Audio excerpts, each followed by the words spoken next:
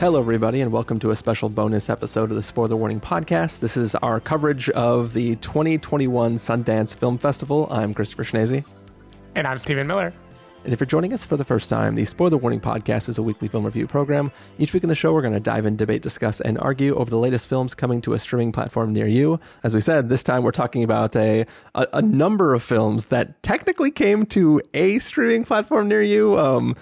Just a week ago, it feels like forever ago now, we partook in the remote version of the Sundance Film Festival. And, not only did they go remote, but they offered like an all-you-could-eat pass, so long as you could fit it into all the available windows. And Steven and I did an insane thing. Much like a real all-you-can-eat pass, I tried to fit in too much and no one was happy. We got a little indigestion, metaphorically speaking.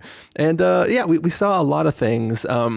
There are going to be a few things from the festival that we will do full reviews for. These are things that are going to be coming to you soon, and they could be some other things that hopefully will be coming to you soon. We might not know quite yet. So we're going to start off with this episode this week, where we are going to basically briefly touch about whatever it turned into, about 27 films. Just briefly to let you know sort of the round robin of everything that we saw, and this should be fun. Are you excited, Stephen? Yeah, I'm excited. Maybe we should just preemptively say a little bit about what our experience was like with this, because we've done a few different festivals by now. We've done a few virtual festivals even with TIFF and what little bits of New York Film Festival we can count as having attended a film fest. But I think with if you compare this to like Tribeca, you compare it to SF Film Festival with the in-person TIFF 2 years ago, like how did Sundance stack up and what was your strategy in surviving all the madness? Well, like a not so smart person, I didn't have a strategy at first. I think, when we were planning what to see, at first it was like, well, there's blocks and things cancel each other out, so we'll just get these. As soon as the festival started, it was pretty clear that within your window of time, you could start at anything. So as soon as you finished one during your block, you could immediately switch over to anything that wasn't already sold out. And rather than have a strategy, I just said, well, hell, why not see everything? And that's when I learned that scarcity is a good thing when it comes to film festivals, because you are not guaranteed to like everything that you see. And when you're watching things that you didn't pick, you just said like, hey, this is a 90-minute film that is available in a time slot where I have 90 minutes. You will watch a film and, yes, it's good to see things that you weren't expecting or necessarily seeking out. But also when you try to fit like 28 films into 5 days, by the end of it, you kind of want to die. So. Yeah. And because Chris's number is 28, and we should say that was 5 days with no days taken off work. This was a pretty ridiculous amount. I did a meager 24. I felt like I was going to die from 24. Early in the festival, I think day one or day two, you realized that you could pile multiple films ahead of each other, and I had like some prior commitments or whatever. Like the first 2 days, I just stuck with what we had agreed to watch, and the rest of the fest I felt like I was just trying to catch up to you.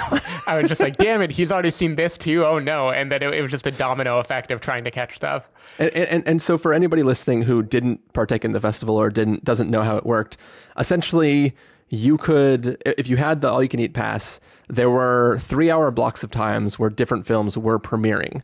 If you didn't catch it during the premiere, you had the option to 2 days later catch it during this 24-hour window, of which you could start it at any time during the day if it didn't sell out. And there are things like Coda, which sold out like a few hours into the day on their second run thing. So there were things that we had marked on our list that was like, we're going to watch this premiere. We have the alternate premiere that we could watch in that time, but then we're going to do the catch up on the 24-hour time, which, given that some of the days of the festival were during work, it would be like, okay, I'm going to get up, I'm going to start this movie at 7 a.m., try to finish it before work starts. And there were some of the things where I was like, oh, I can fit this into the block already and not have to catch it during the 7 a.m. showing. So it was I was hurting myself to help myself. Yeah. But it turned out the pain was worse than the whatever the opposite of pain is, the soothingness. Yeah, for me, my breaking point happened, I think it was Saturday afternoon, so it was fairly early. Saturday afternoon. There was a moment when I was trying to play catch up where I was like, if I time this just right, I can hit 3 movies in a single 3-hour block. Like, of course it's going to run over, but like I'm going to hit 3 premieres in this block and it'll be great. And so I remember doing it, and it was wedged between other blocks where I had multiple things too. So I remember like 3 p.m. on the dot, I got into Passing, and then the moment it ended, I got into Cusp. And then if I ended the moment the credits started and immediately hopped over to the Sparks Brothers, then it would not yet be 6 p.m. I think I started Sparks Brothers at like 5:59 in 30 seconds. Yeah. Like it was just a daring push. And at the end of Sparks Brothers, I was like, why did you do that to yourself? That was so many movies back to back without even like going to the bathroom or getting up to get a drink of water or anything. Yeah. And after that, I started taking it a little bit more sane. Like I still tried to hit a lot of stuff, but I allowed myself to just not watch a movie if I wasn't vibing with it, and that definitely made it an easier experience. Yeah, I think Saturday is the day that broke me, because that was the day that it was like, got up at 6:45, started watching the first movie at 7, and then it was literally like movie and next movie and next movie and next movie and next movie and not next movie and until I was watching a documentary after midnight that I really did not like. And then I just said, I don't know if I can do this again tomorrow. We'll see. So on Sunday is when I started.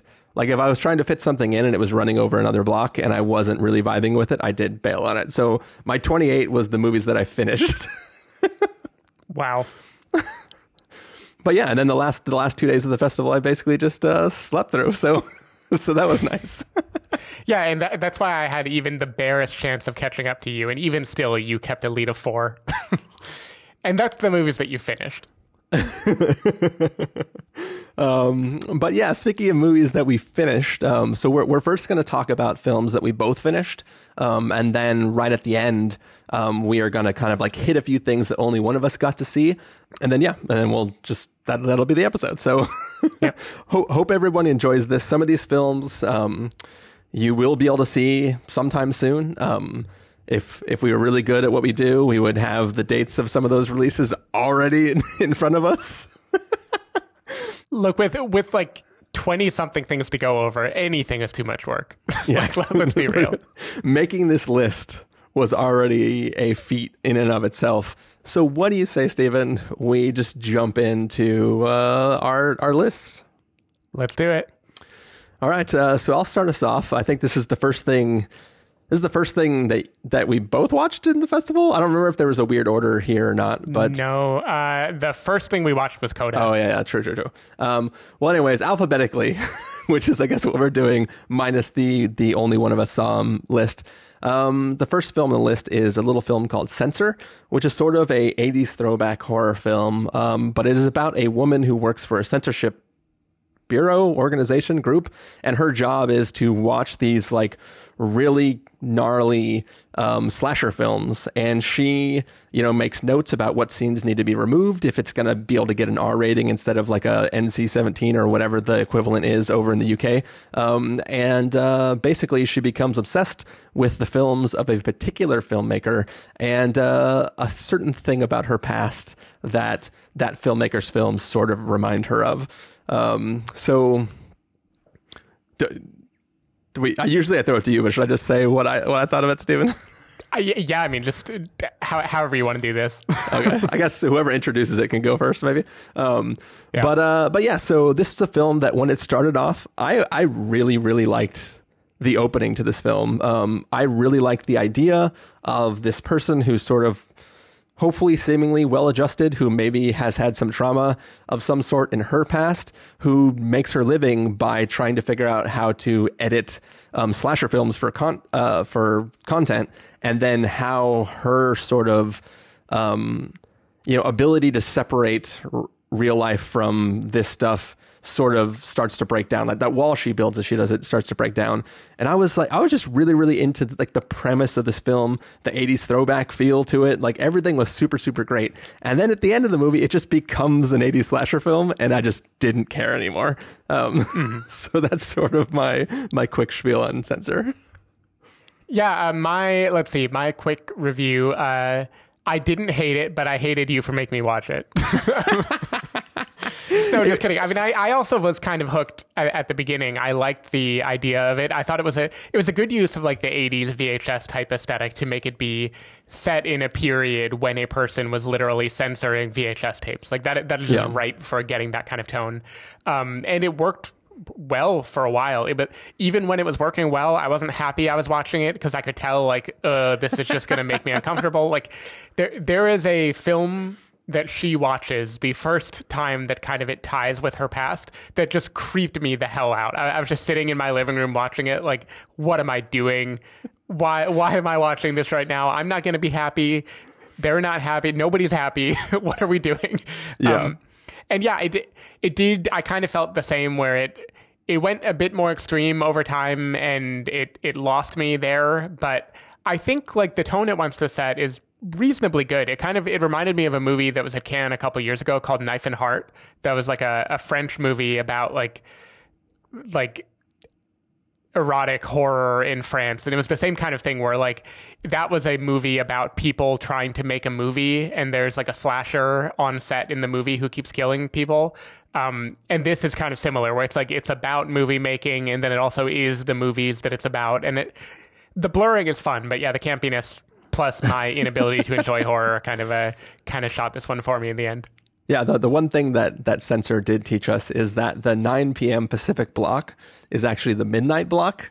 And there was a pretty obvious thematic resonance between all the films that we saw during the 9 p.m. block that might have helped with our choices as we were selecting films.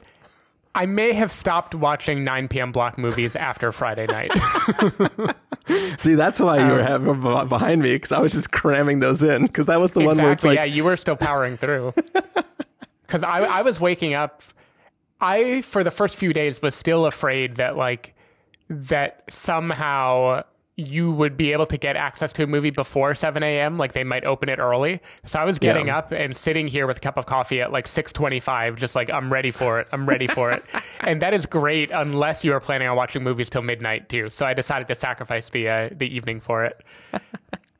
But a movie that you should not sacrifice, and one that definitely is not the 9 p.m. block, is a film called Coda. I mean, there are a handful of movies that if you've read anything about Sundance, you may have already heard about. Coda is certainly one. This was picked up by Apple in, I believe, the biggest festival purchase of all time. So this is a big crowd-pleasing film that is about a girl, a senior in high school, who is the daughter of two deaf parents and the younger sister of a deaf brother. And she wants to be a singer. And this is kind of about how she navigates those two worlds, the world of ASL and the world of being in school as a teenager, trying to fit in, and how those two cross paths and what she has had to do on behalf of her family, and how much of that is allegiance and how much of that is like her being tied to them in a way that you need to break free of. And this is just a great feel good movie. I can't objectively analyze it. Here's what I know. This is the first thing I watched at Sundance. The first thing anybody watched, I think, was the opening night film. I think was the designation. And I just had the biggest smile on my face from watching it. It is a kind of obvious movie. Like, it goes through all the beats that you would expect a film like this to go through. You kind of know where it's headed. You know when an emotional moment is going to come up. It has a male romantic lead, the kid from Sing Street, who... whatever, not a lot going on there. But the core dynamic Oh, geez, that's where the kid's from. Yeah. So we've heard him sing before too. But the core dynamic of this girl and her family was, I thought, just completely fantastic. I was completely won over by this movie. the cry moments are such good cry moments. It hits a lot of beats that our collective favorite film of last year, Sound of Metal, hit. The lead actress, I think, could easily be like the next huge lead actress. I thought that she was so charismatic and charming, and she was able to sing and emote and do sign language at the same time. This was just a good, feel-good movie that I can only imagine in a crowded theater would just have like done completely gangbusters. Yeah, I enjoyed Coda a lot. I think for about the first third to half of the film, it had this feeling of being sort of like a TV movie. There was something about it that just didn't seem big movie to me, and it took me a while to get over that, to be honest. But I think by the end of it, it had 100% won me over. Obviously, with like the emotional beats, this is a film that like from the moment the premise is sort of given to you, and the first time she talks to her teacher in choir class and the teacher says like, you should think about this, you're like, okay, I know the entire plot of this entire movie now, because it's obvious I have all the pieces that I need to do. But somehow it's one of those things, we've talked about this in the past, when like a film can be obvious but it executes on the obviousness so well that you still praise it as though you didn't see it coming. Like, it's like you knew it was going to do exactly what it did, and then it did it, and you're like, yeah, you did it. Right. So I really, really enjoyed it. And there's also something too that like I wasn't familiar with the actors who were playing the family members, but they're well known in the like that community. And one of the things they do that's really, really interesting is the type of acting they're doing in this is so different from what is happening in Sound of Metal. Like in Sound of Metal, who's the guy that he goes to see? What was that character's name? Do you remember? I don't remember. All right. Like Randy or Rick or something. Yeah, Joe, it's one of those names. But that guy that he goes to see, that guy is saying profound things to him, right? And his acting is acting, but the emotion comes from the seriousness and the words he is saying, right? This film has people like they're signing, but they are emotionally selling how important what it is they're saying is. So I am not recognizing the words that are being spoken as being profound. I am watching somebody feel what they're signing at me, and it works so well. And it's like, it's different than what I'm used to seeing, but you're like, wow, like that performance was fucking amazing. Just the way that they like the scenes where like they're arguing, right? With three people sitting around a table arguing in sign language and just being like, this is like fucking intense conversation that's happening right now. And I think I really, really enjoyed that portrayal of everything. So by the end of this film, as I said, really, really enjoyed it. And I'm glad that I saw it. Yeah, there's one moment in particular involving advice the father is giving to a young suitor that is just a great like example of, not just serious acting in sign language, but like extremely comedic acting non-verbally that I thought was, and it also gets a little hint of how much creativity there is even within ASL. Like it seems like there are basic signs, but then there's a lot of freedom to do more to emphasize or paint a picture. And I thought that there were a few big laughs in this movie that are just about like the father actor, basically. I assume he was half improvising, right? Like just go nuts with this scene. Yeah. It was pretty great. Cool. Well, moving on to another film, also 4 letters, which I thought was less great, is a little documentary called Cusp. And it is basically a little film that follows, it was like 3 or 4 girls in Texas as, I think it's like, is it the summer after their senior year or is it the summer after their junior year?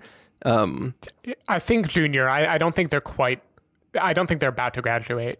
Gotcha. Okay. So it's following these young women. It's sort of a look at the things that are going on for them, their views on like their world and where they're headed, and their interaction with the boys in their life.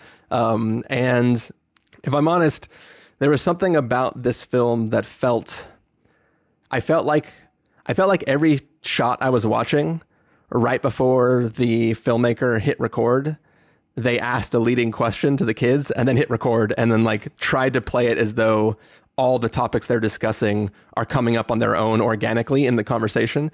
And I never really felt to me, it just felt very like I felt the influence of the filmmaker trying to drive these conversations amongst these girls. And for some reason, it didn't hit me as authentic the way I would want a film like this to be. And then by the end, when the summer's over and all the girls are making these declarations to the audience about like all the stuff they learned over the summer, I was not convinced any of them actually learned any of that over the summer. It just felt like you can't talk magically about this experience that you had when you haven't shown me that journey that you've been on this whole time. I don't know. For me, it just didn't work. I know you are more positive on this than me, Steven, so I'll let you praise this film. Yeah, I'm positive. I'm definitely not raving about this movie. I think this was a good... So there were a lot of documentaries that we're going to talk about tonight. I would actually say Sundance's strong suit might be documentary. At least that's the sense I got just from the number of things that I thought were at least quite good that I watched. And this is a genre of documentary that I'm a fan of when it comes to the fiction world as well, which is the like cinema verite, like fly on the wall. Let's just watch people interacting and get a sense of who they are. And in this case, the premise is very simple. It's let's watch a few girls at this kind of, brittle age, talk to each other and grow up. And they come from difficult family backgrounds. They're not surrounded by the greatest people. This is kind of like the documentary and female version of like Big Time Adolescence or something. It's about like that particular time in life and how these people operate. It didn't feel stagey to me. I found it very moving. The way I saw it is any teenager who is in a documentary is performing, of course. Yeah. Like they spend their life performing for a phone, the TikToks and the Snapchats and all the whatchamacallits, they spend their life performing, but it is still revealing because kids are not very good at hiding who they are. And so what I found very interesting about this movie is just watching the different way these girls performed how they thought they ought to be in front of the camera.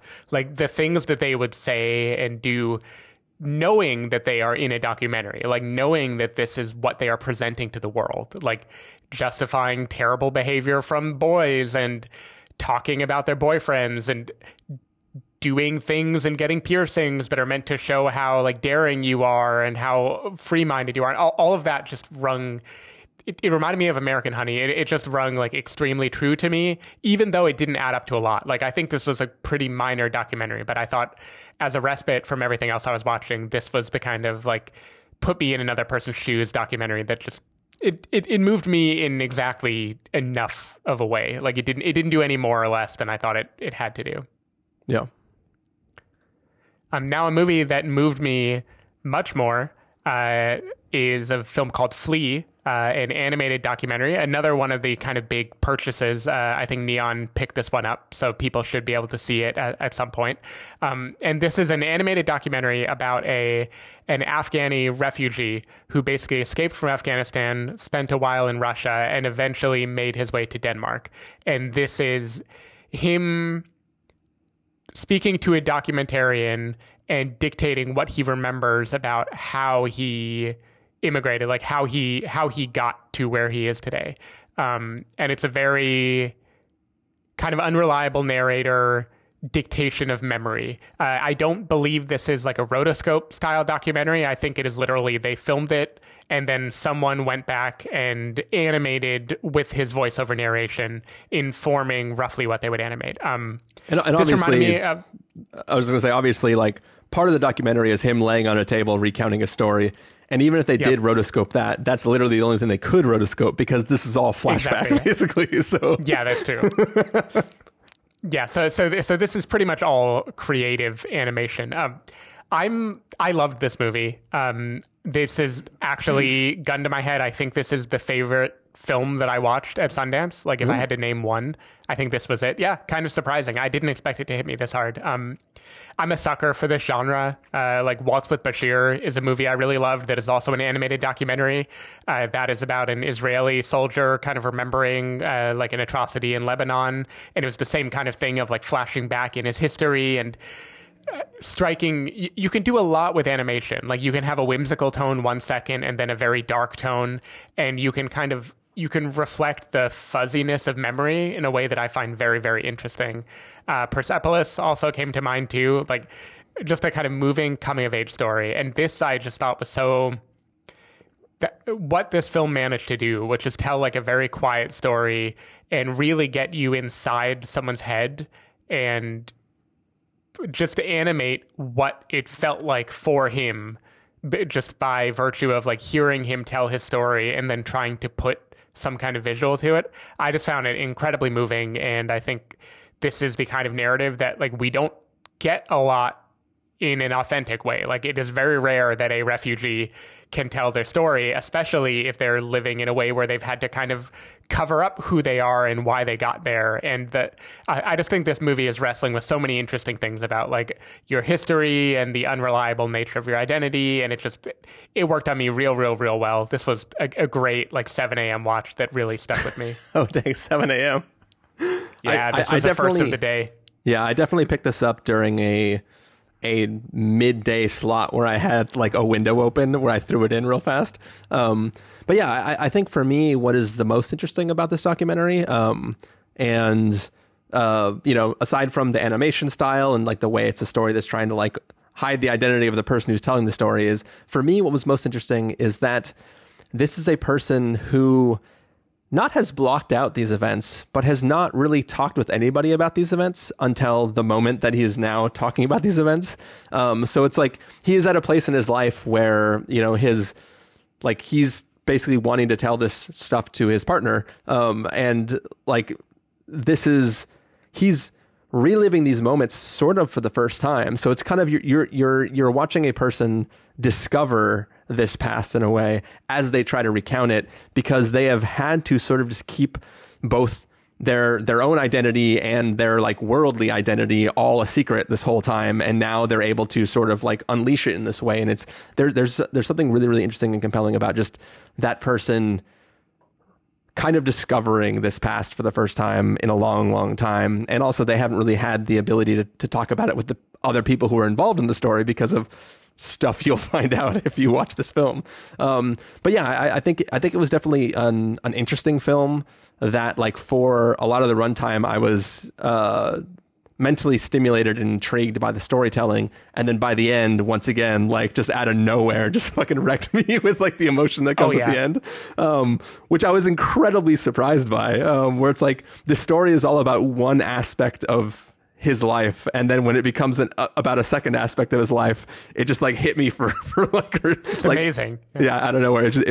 I thought the ending of this was really brilliant, and the entire journey that he goes on is really, it's a harrowing story, and it's very interesting to watch. So yeah, I'm a fan as well. Cool. Well, the next film on the list is a little film called How It Ends, which is, so I think there's a pretty obvious theme of most of the films that we watched this year. There's a sense that a lot of these things were made during COVID, like small scale stories, not a lot of people involved in making the production. This one, How It Ends, is actually like a literal COVID story. Like there's even a title at the end of the film that says like lovingly made during the pandemic or something like that. But basically the premise is that tomorrow morning a meteor is going to hit the earth and kill everyone. And everybody is sort of just trying to figure out what they're going to do for their last night here on Earth. And something about the being close to death has caused the literal manifestation of everybody's younger selves to be sort of with them. And it is the story of one young woman and her younger woman self going about their night, trying to, put their affairs in order and try to find something fun to do on their last nights here on Earth. And I thought this was an incredibly endearing film, a film that probably we put it on the list because whatever, seemed fun. But I thought it was actually like just something about that walking the empty streets, going to what has to be everybody's real house in LA and just kind of interact. The entire film is like a series of little sketches of just encountering another person on their property and experiencing what they're doing for the last day of their life, and then going on to find the next person. And I just the film left a smile on my face like the entire movie. The everyone in it is great. And yeah, I had an amazing time with it, and I would highly recommend. Yeah. One word, Chalamet. This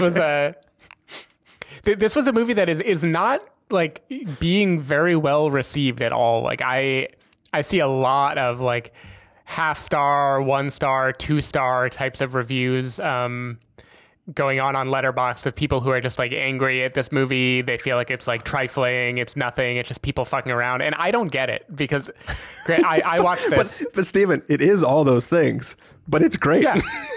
Yeah, but that's what makes it fun. I watched this at 7 a.m. on Sunday, so after the day that I broke. So I was in need of a laugh. And like many of these movies, because you actually picked pretty much the entire schedule, I did not read the synopsis. I was like, okay, I trust Chris. I'm just going to go in blind, gonna see what happens. Like I recognize Zoe Lister-Jones. It's like, okay, this is an actress that I'm somewhat aware of, and she's making a movie. I'll watch it. Like her and her husband did Breaking Upwards too before. So that's kind of like I don't know. I was a little familiar. I was totally charmed by this movie. Immediately I started belly laughing at like a bunch of scenes when I realized like this is her younger self and how nonchalantly the movie plays it.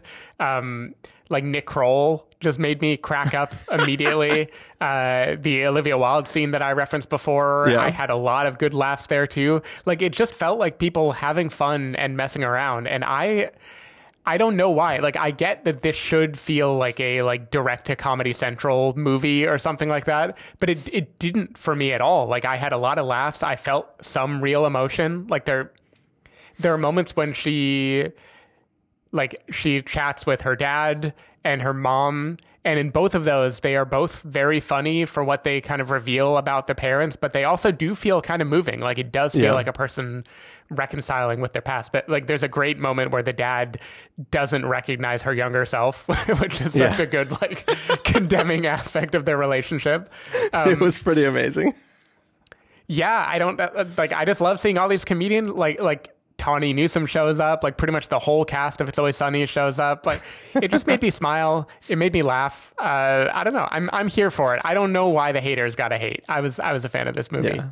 And it is too. I don't know whether to me, like I said at the beginning of this episode, that I think being limited is better for a festival because you can only see the things you're really interested in, and whether or not you like it, there's breaks between things and you're good to go. But I wonder too, if people who saw this, it was one of 4 things they might have seen the entire festival, and they're just like, man, that was not worth it for me to have like checked in at this exact time to see this film. Or like, I don't know. That's the only thing I can think of is people didn't have so many things and it wasn't big enough for them to feel satisfied in it. But I think especially amongst like so many things that we saw, it was like, this was just a nice, fresh breath of air, and just really, really enjoyed what I had there.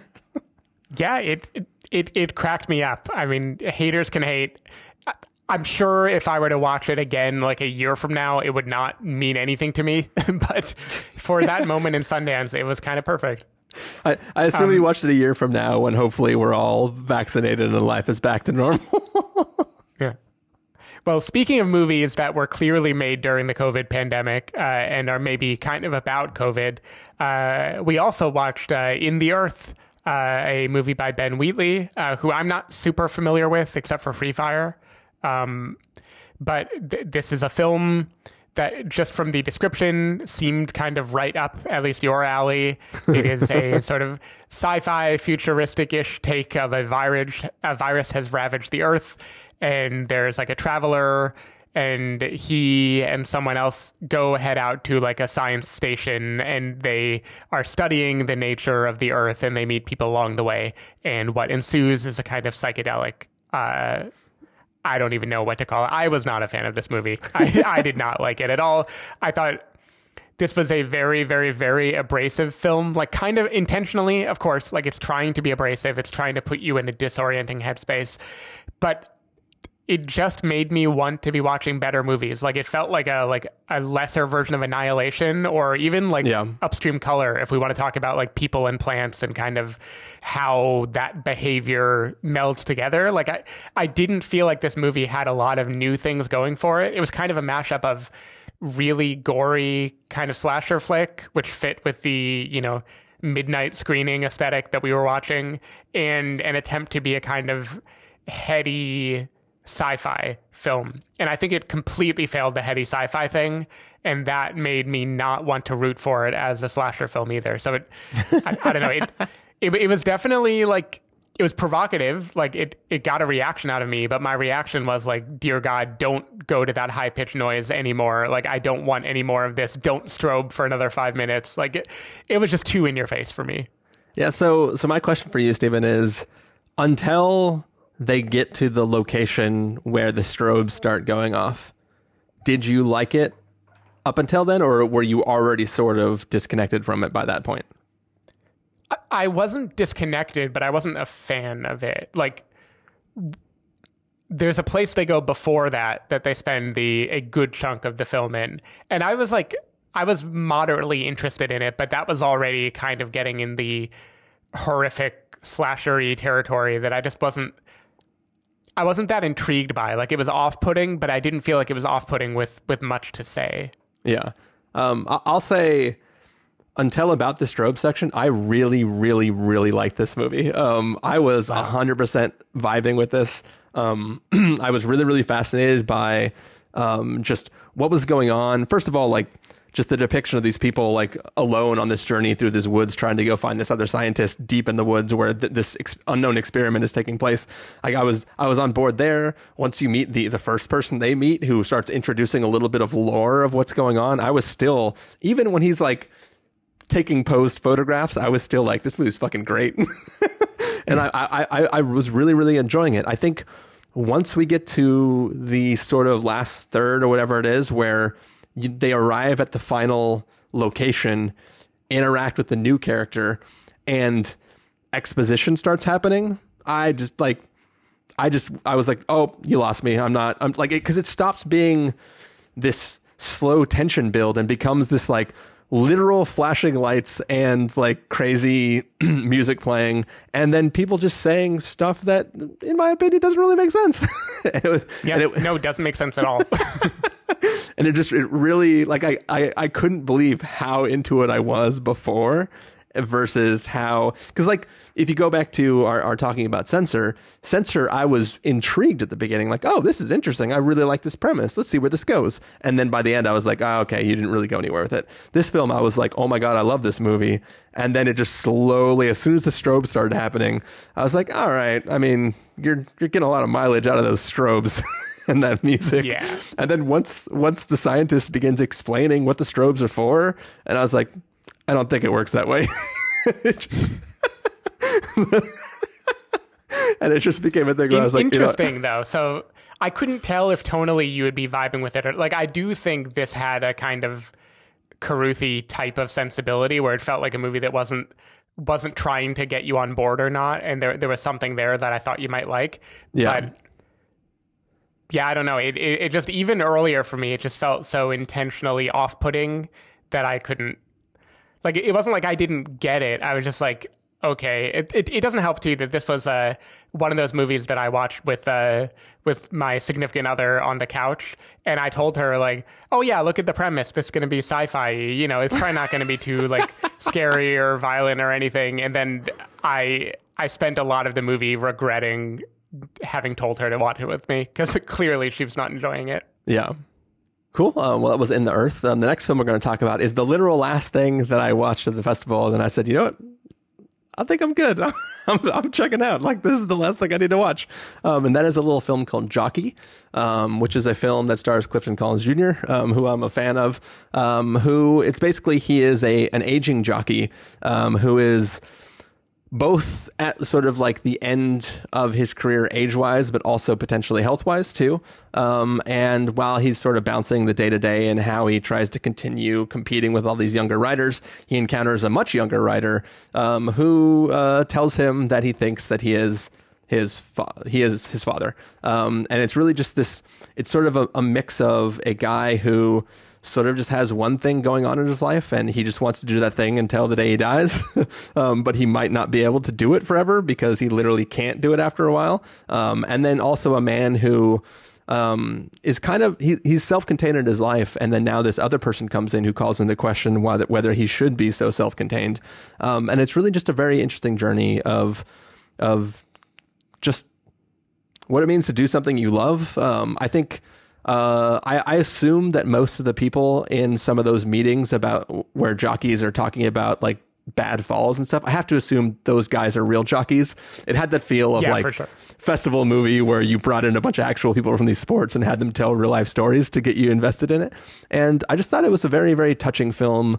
I love the ending, like the final basic shot, and just the way that is, the way it's both shot, the way it's acted, and sort of what that all means in that moment, and like how that relates to the culmination of where this person has been over the course of the film. I just thought it was a very, very interesting, compelling, touching film about a profession that I don't really know anything about. I've been to one horse race in my life where my dad and I went and bet on some horses, and of course realized that, oh, you only make money if you're throwing hundreds of thousands of dollars on the race. I enjoyed it a lot though. So yeah, what did you think, Stephen?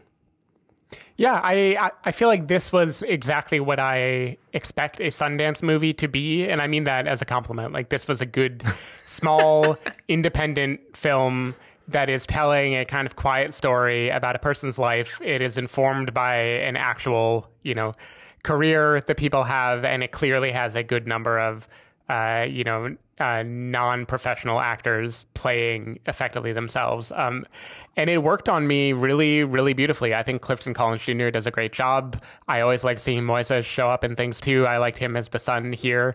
It reminded me of a ton of stuff that I really liked, like The Rider, the Chloe Zhao movie. Bull was a movie out of Cannes 2 years ago that also was about that was a little girl who starts working with a guy who looks after horses, and they kind of form a bond. And there's clearly just a thing about this idea of like an older person who lives a kind of like somewhat rugged, very physical life, and them interacting with a child and kind of having having a relationship form between those two people. And I thought, like, Clifton Collins Jr. was very, very moving in this. He had a lot of really good moments. I think he clearly, I guess I haven't studied his physique, but I feel like he slimmed down a lot for this role just to like get in the shape of a jockey.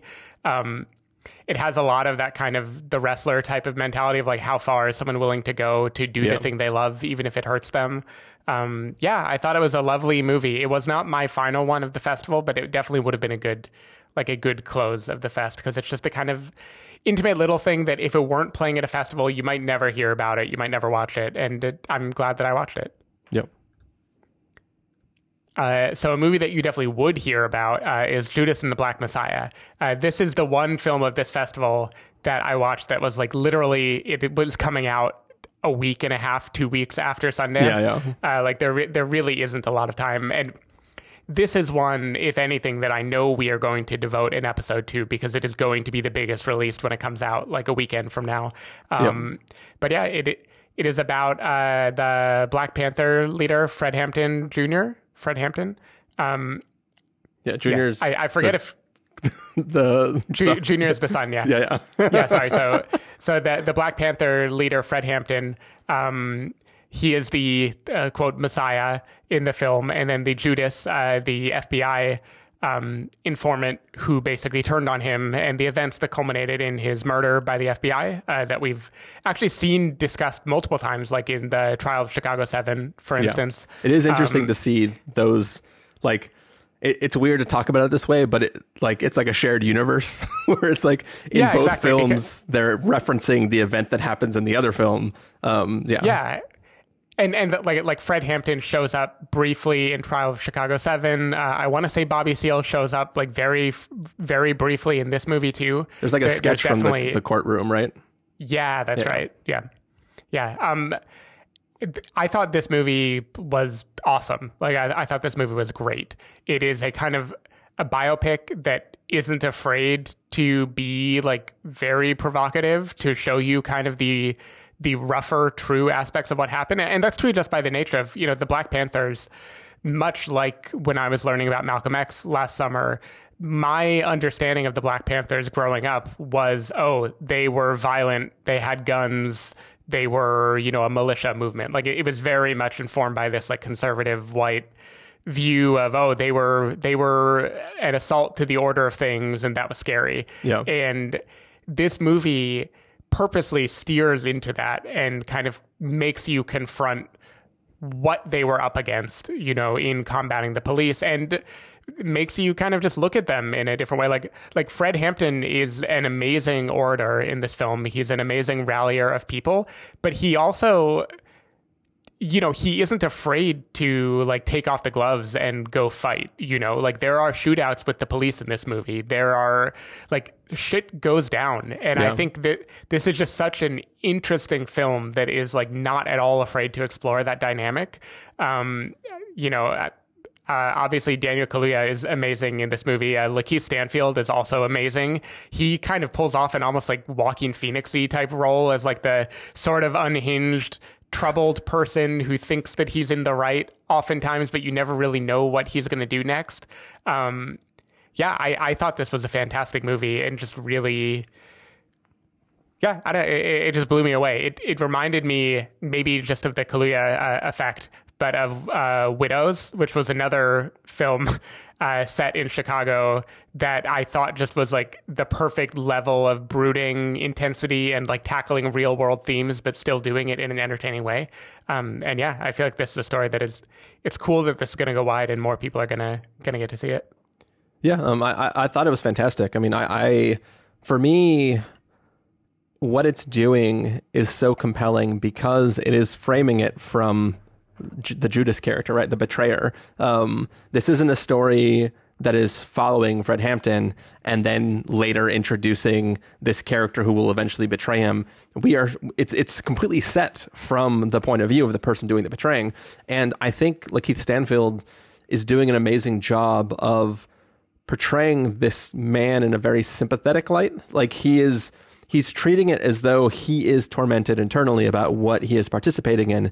And he doesn't know what steps are too far versus not too far, and what he's doing preservation wise versus not preservation wise. And I think that like it's a really interesting way to try to tell this story. And it becomes how interesting it was to me is even more interesting when you see the real guy in his last interview that he ever gave, and you see the difference in the remorse of the character versus the actual man. And obviously, if you know the actual real life outcome of things, maybe there was some remorse there. But I think that it's just interesting to see the way the characters played over the course of the film and the journey that you go on when you know where it's leading to. Like, you know the eventuality of what's going to happen, but watching this character make that journey and make those choices and see how the other people view him. I found it like a roller coaster ride of emotion. And I think that like just everybody is, I was just really happy with it. I also, don't need to spend too much time on it, but like Jesse Plemons is great in this movie too. And I want him to be a Bond villain. It's just, he has this sinister, like, he could be saying good, positive things to you, but you still have this air of like pure evil feeling that you get from him. So just throwing that out there. I know don't want to spend too much time talking about him in this movie, but yeah, just I really enjoyed this film. No, yeah, he's very well cast in his role as effectively the Pharisee or whatever in that analogy. I will say, of all the movies that we watched at Sundance, this is the one that I really wish I could have seen on the big screen, because I just feel like that the drama and the intensity of some of the moments would have just really, really popped if I were like in a dark room surrounded by people. Still worked very much on a TV, but this was one like the way Widows did work on me, where I just feel like it would have been really impactful in theaters. All right. So now moving on, another 9 p.m. block film, and that is a little film called Knocking, which I'm going to be real honest. I don't remember the exact setup for the premise of this film, but basically it is a woman who is returning from I think she did like a stint in a hospital. Yeah, like a sanatorium type place. Yeah. And then now she is being released back into the wild. And she's been given an apartment, which she is living in. And as she goes about her days, she begins to feel like there is a knocking that is happening, either through the floor or in the wall. And she becomes sort of obsessed and overtaken by what is the source of the knocking? Is somebody in trouble? And it's sort of a film about gaslighting and sort of a film that's supposed to evoke sort of the horror genre, but rooted in, mental illness and a bunch of things. And I think for me, it didn't quite work. And I think where it goes to in the end of the film made me actively angry. I don't think that we're ever going to do a full review of this. So you're just going to have to watch that yourself to figure out what made me actively angry. But yeah. What did you think, Steven? I know what it is. I thought it was fine. I thought this was a totally fine movie with a quite good lead actress. Like, she's interesting because she doesn't fit your typical expectation of like a lead actress. Like, she's a little bit older. The character she plays is clearly troubled from the jump. It isn't like she seems perfectly fine and then the events cause her to unravel. It's this interesting movie about like questioning your own judgment and, kind of like what Elizabeth Moss does in Invisible Man, of like, you have a character who has reason to feel unreliable and yet they are convicted in this moment, and you kind of watch them grapple with that tug of war. I thought like she brought an interesting fragility to it that I liked, but overall, yeah, the movie, you kind of knew where it was going from the second it started, and it was like, it can only end one of maybe two ways, and either way is not going to be that satisfying. And then I don't know.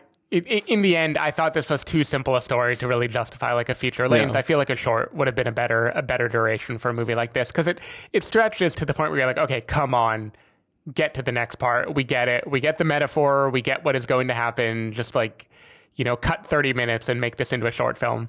But it was fine. I was completely happy enough that I watched it just like a straight down the middle, whatever kind of movie for me. So let me ask you a question. I mean, so this was, do you remember which country the film comes from? Sweden. Sweden. Okay. So it was a foreign film, and I don't know how this type of film goes, not American style, but like the entire ending of this film, all of the extra information you get comes over basically a walkie-talkie. And the camera is staying in one spot while you're listening to events that are happening somewhere else. In an American film, right, you could say that like, oh, that was added after the fact because people in focus groups didn't like some aspect of the way this film was ending. So they did like some sort of audio reshoot and layered that over the top to give an ending that made things more clear or communicated one point that they wanted people to take away instead of another point. Do you think that would potentially be possible in this situation, or do you think this is probably always the intended? I mean, not for a festival film, right? Like this has to be their first shot at it. I think it was always intended, and it is just it's more on the nose than it needed to be. Cool. Let's see. Oh yeah. So up next is a movie that I was somewhat excited to watch, though I admit by the time the slot came, it was in one of those days when I was watching way too many things back to back. I was already getting a little bit more tepid about Robin Wright's directorial debut, Land. This is a film about a woman who suffers a personal tragedy, and after that, she moves away buys like a big area of property out in the middle of nowhere with a cabin and access to a lake and stuff, and wants to fend for herself and just never see another human being. And this is about kind of her first year living in isolation and what that does to her. I hated this movie. This is maybe the only Sundance film that I just actively really, really, really disliked. Wait a second. Just by the way, when you sent me that text that said, "How would you feel if Land was my favorite film of the festival?" I took that to mean you genuinely liked it and you assumed I hated it. So I mean, if I could peel back the curtain a little bit, Steven made this gnarly spreadsheet where we could put the things that we saw and whether or not we want to talk about them as potential single individual reviews. And I put the checkbox next to Land because you said that you wanted to talk about it, not because I was particularly fond of talking about it. But anyways, sorry. Okay. So See, I thought you were going to defend the movie. I didn't think you loved it, but I thought you were here to defend it, and you were shocked that I hated it so viscerally. No, Steven, you can't text me when my brain is mush from seeing too many films and expect me to pick up the nuance of your sarcasm. And yet, I think we both picked up immediately that the other 4-letter movie we were talking about was Wild, right? So clearly, even when our brains are mush, we can figure out some stuff. No, that's not what I was talking about. See, really? I took you at your word, which means I was referencing a film that is actually, in fact, my favorite film of this festival, which we'll get to sometime soon. Yep.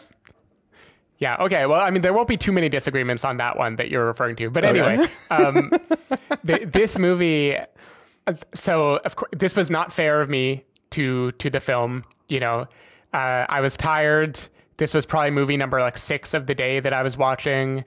It is a very slow-paced film. It is directed by and starring Robin Wright. And it is almost exclusively just focusing on her surviving. So like right out of the gate, it just felt very kind of egocentric to me. Like the classic, an actor makes a movie and they think this is the most meaningful thing in the world they can do. And then I just thought it got progressively more infuriating. Like it became misery porn, but I didn't feel bad for her at all. Anyway, so the Letterboxd review that I left was Karen Goes Camping, or How I Bought a Shit Ton of Land, Almost Died, and Learned Life Lessons from BIPOC Who Thanked Me for Needing Them. Which is, like this movie just goes in some, I thought, really like terrible, cliched, silly directions. It does its best to cast like some indigenous people and try to be reflective of the land. And that only makes it worse to me that like white, wealthy Robin Wright is making this movie about how meaningful it is to be in nature and look at all these people who show up and help me because of how wonderful they are. It all just felt like very condescending and cheesy and like, I don't know. I really did not like this movie, and I was annoyed at how much time I had to spend sitting and watching it. Dang, Steven. I'm not going to try to defend this film. I didn't actively hate it the way that you did. I think that there's something interesting about these people who don't care about the outside world and just trying to survive on their own, and like the way the guy that she does end up encountering, who does teach him stuff, the way he's sort of like respectful of the fact that she doesn't want to be connected to the real world anymore, even to a fault, maybe. And I think that there's something interesting about just the idea. Like this is sort of like, I mean, the film isn't doing the same thing, so this is not a proper comparison. But like in the one sense, it is sort of, there's an aspect of like, what if Nomadland, but the car never moved and it's in the middle of the wilderness? Where it's just like watching a person try to live away from all the things, and not in a COVID way where you're like cut off from the rest of the world because of necessity, but literally like, I can't be with people, so I will not be with people. There was something at least enough in that to keep me watching without being like, fuck it, I'm going to click over to another thing. But it definitely, when it was over, I was kind of like, it was a movie. And it didn't really blow me away in any way. But it is also sort of like wild, but not over distance. Right. Yeah. Yeah, like Nomadland is a good comparison too. It's just anything like Nomadland or Leave No Trace or whatever, like those movies are just really good and anchored by a really good performance. And this felt more like I don't know, almost like the children's story, like the Swiss Family Robinson of like, look at all the things I survived. Like it just, I don't know, I was not in the right mood for this, but it just really annoyed me how grandiose this movie was trying to make her like struggle feel like when she not only inflicts it all on herself, but she like is actively shitty to people who try to help her through it. Yeah. And I think that annoyed me. One of the problems too is like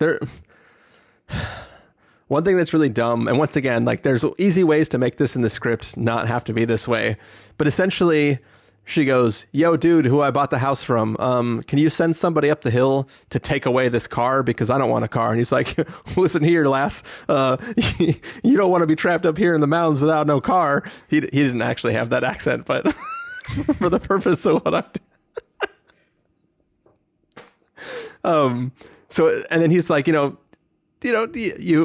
don't want to be up here without a car. Like you have to get back to civilization in the event of emergency. And she's like, no, I don't. And then immediately she does.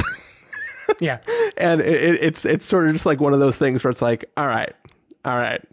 Like you could have had everything could have played out exactly the same if the car just hadn't been started for a year and all the engine was like seized and frozen shut and shit like that, and just have her still not be able to use the vehicle, but at least have made the decision to still own a car. Like if you're literally liquidating everything in existence, you can spend an extra couple $1,000s and have a vehicle that can survive being parked on the side of the house every once in a while. Like it just seems like, come on. Like also she really didn't she didn't even watch like Bear Grylls or something before she went out there.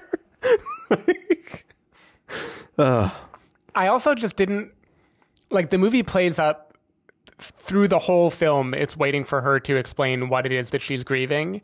And it is so obvious every time it shows you what she's grieving already. Like it visually shows you over and over again, like, look, this is the husband, this is the this. And then when it finally happens, it just again felt like she's story topping. Like she doesn't care about the other person in the conversation. She just cares about her own grief in a way that just bothered me. Yeah, I'm going to be honest. Until you said it, I didn't remember any of the flashbacks.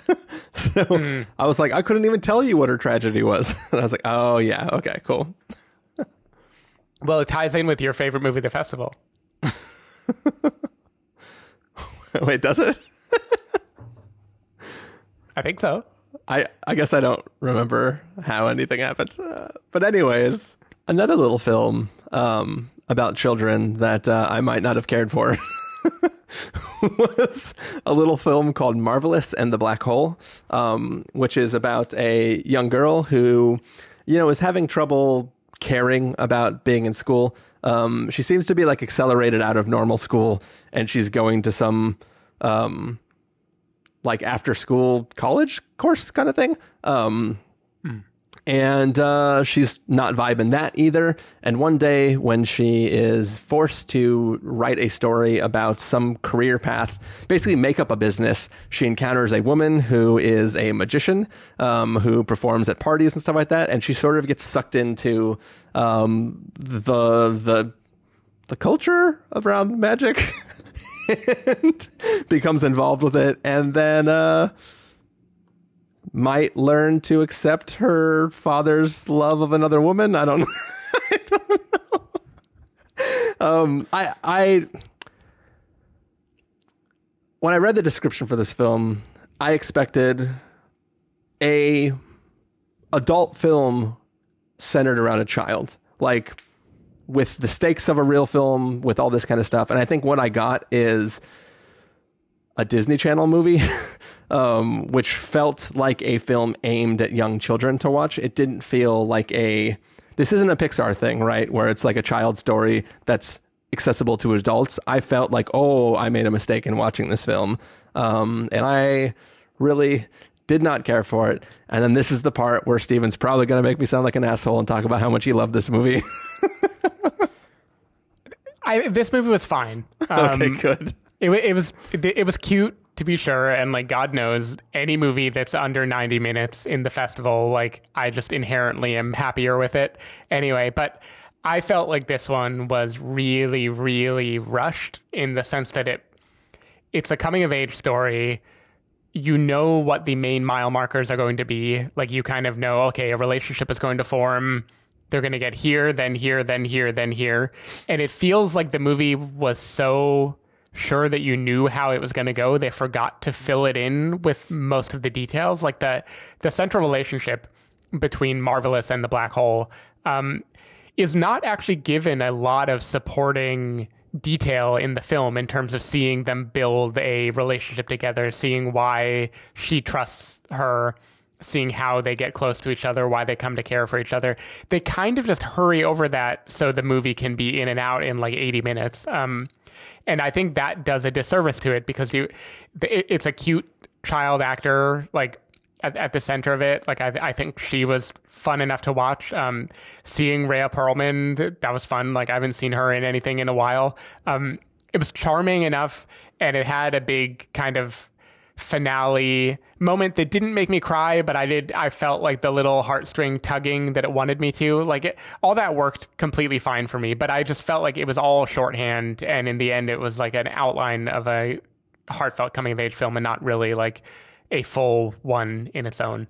So I don't know that it was meant for kids. I think it was meant for us, and it just didn't fill it out the way that a movie should have if it wanted to earn all the oohs and ahs. Well, I think for me, the reason why I think the film is made for kids is because all of the dialogue in the film is delivered in a condescending manner. Like it is speaking down to a child always. And even when the girl and the magician are becoming friends, it's still like, all right now, kids, do you want to see a magic trick? It's going to be really good. I have done magic my whole life, and I love doing that. It's like, drop the act. Like, it's fine when you were like doing the performance for the kindergarten class or whatever was going on.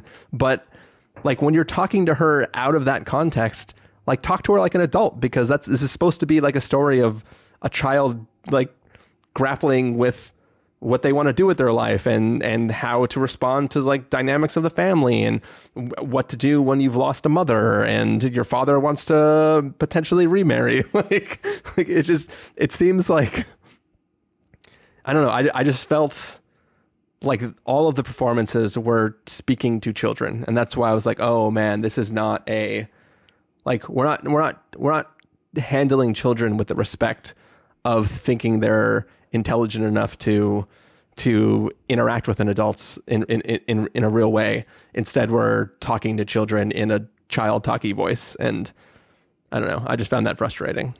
Yeah, see, I feel like my counterpoint to that is the story that undergirds the flower trick that Marvelous Margot does at the beginning of the movie. That seems like, okay, this movie is expecting an adult to be watching it, you know?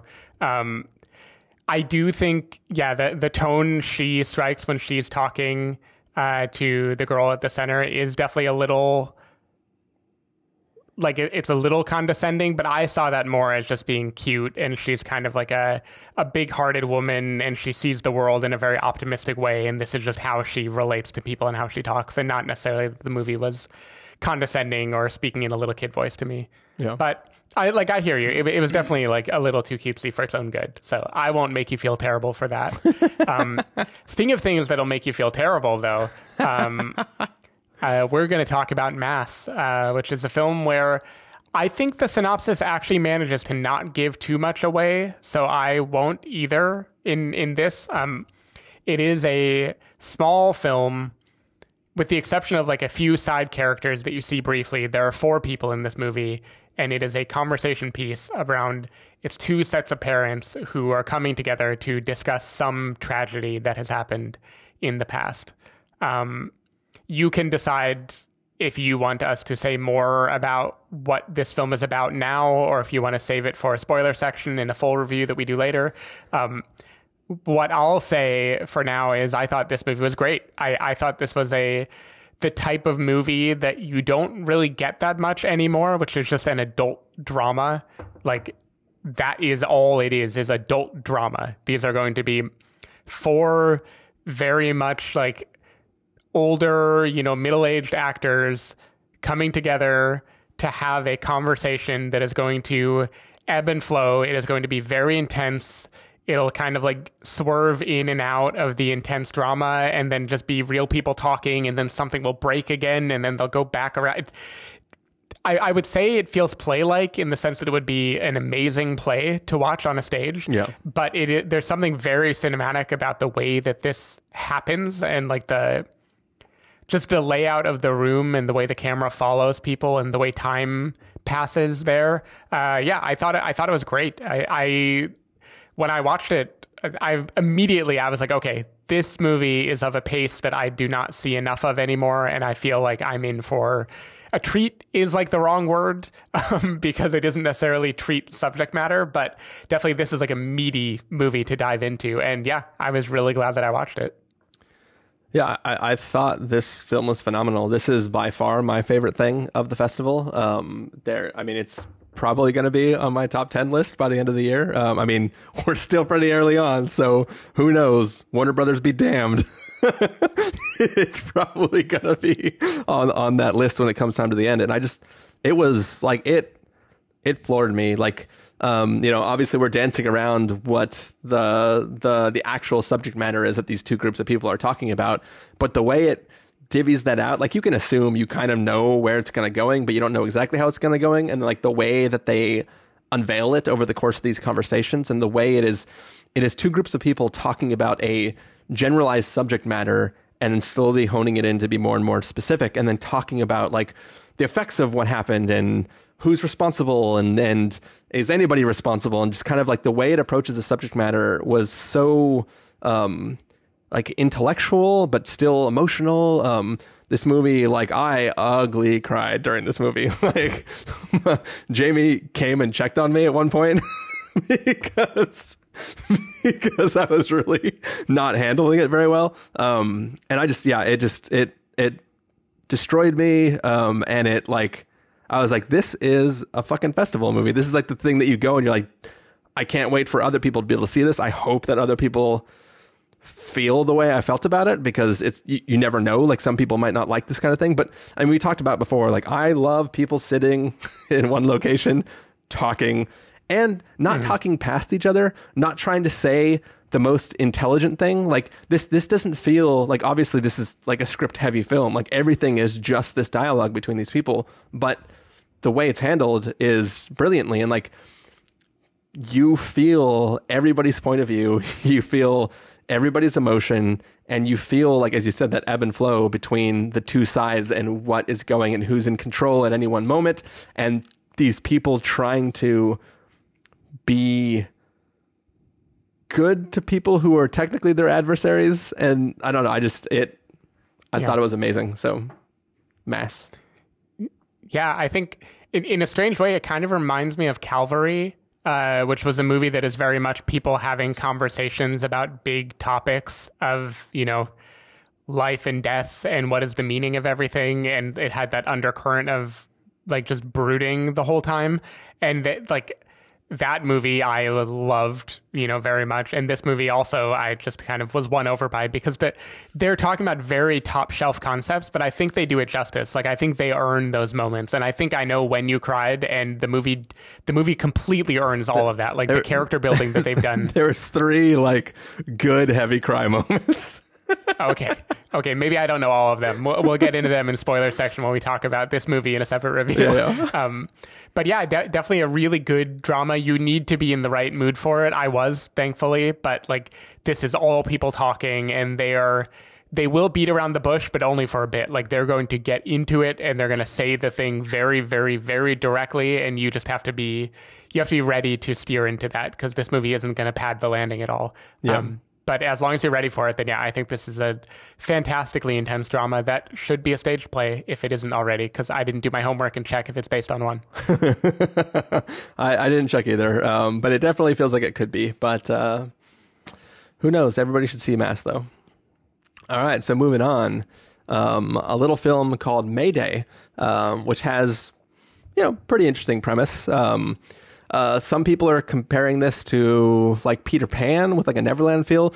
I think that there's maybe a better comparison to like Alice in Wonderland in a way. I mean, it's literally about a girl crawling into a hole and then waking up in another world. I don't know. But it's essentially a story about this young woman who works at this event place, and there's a storm that happens, and due to some things, she's sort of like knocked out. And when she comes to, she is on a mysterious island that is run by a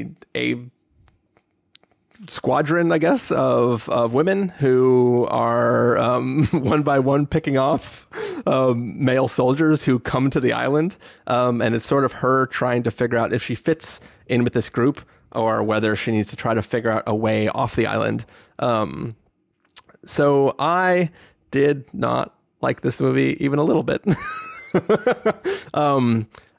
Long-time listeners to the podcast know that I don't care for things that are too much metaphor. Like if there is no constant in the thing that you're watching, like there's no thing that grounds it in a reality, even if it's a hyper real reality, I grow tired very quickly of things that are metaphorically related to the subject matter that you want to talk about, but don't make actual sense in the context of the world that you're creating. And I think that this film, was just too much. On the one hand, it's too simple. It's just like 4 women, one by one, shooting a bunch of guys, and then having conversations about why they did that. And then besides that, you're kind of like, you don't really get a sense, like there's not really real world building, and there's too much strange stuff like her crawling into an oven before she wakes up on the island. That just feels like, I guess this is artsy, but it's too much of a thing, and I found it extremely grating. Steven, why is this a great movie? I don't think this is a great movie. This one also had the kind of misfortune of being in between other movies that I was racing to see, so my patience was not phenomenal for this one. I will say I was more positive on this than not, because I think it's interesting, and it's interesting for a few reasons. One is the look and feel of this movie is kind of at odds with its subject matter. Like this feels very much like a fantasy, almost like a YA film, like what I imagine the Argonauts feels like or something. Like this, like it seems like a, I don't want to say wild magical world, because it isn't like there's heavy CG or anything like that, but it feels like a fantastical story that is meant to be inspiring, but then it is taking on a dark subject matter. You mentioned Peter Pan as what everyone is comparing this to. I got almost like a Pan's Labyrinth from it, but it's kind of like a reverse Pan's Labyrinth. It's like she's imagining a war as like an analogy for the real life horrors that she's going through. Yeah. And it's interesting. It's interesting because there's a lot of stuff that if you treat it only as a metaphor doesn't make sense. Like the different characters in this world have competing goals, and like Mia Goth, for instance, I don't know what she is meant to be in a metaphorical sense. It's kind of like the fantasy is taking over the narrative, and it has its own story for a while. I thought there were some kind of striking sequences in it. There's a surprise dance sequence that I was pretty into. I was not expecting it. It had some sentiments that I liked a lot that, again, gave me the kind of YA vibe. Like there's something about Mia Goth is urging her, like, you're going back to so much darkness. And she says, in the dark, I'll be able to see the stars. And there was a thing where I felt like this was a kind of like interesting, inspirational movie that like didn't stick the landing. Like it had all the components. And like, I wish it would actually be taken and get some of the YA gloss that it seems like it has, and just become a full blown, like, okay, this is going to be a 2-hour adventure movie where we make the metaphor a little less metaphorical and we put a little more adventure in the fantasy world. As is, I thought it was a kind of interesting experiment, and I was glad to see like Grace Van Patten in something. I liked her in Meyerowitz Stories and a few other random things I've seen her in. But yeah, overall, I didn't love this movie either. I thought it was an interesting experiment because it was kind of dancing between a bunch of tones, but I don't think it all really worked in the end. Yeah.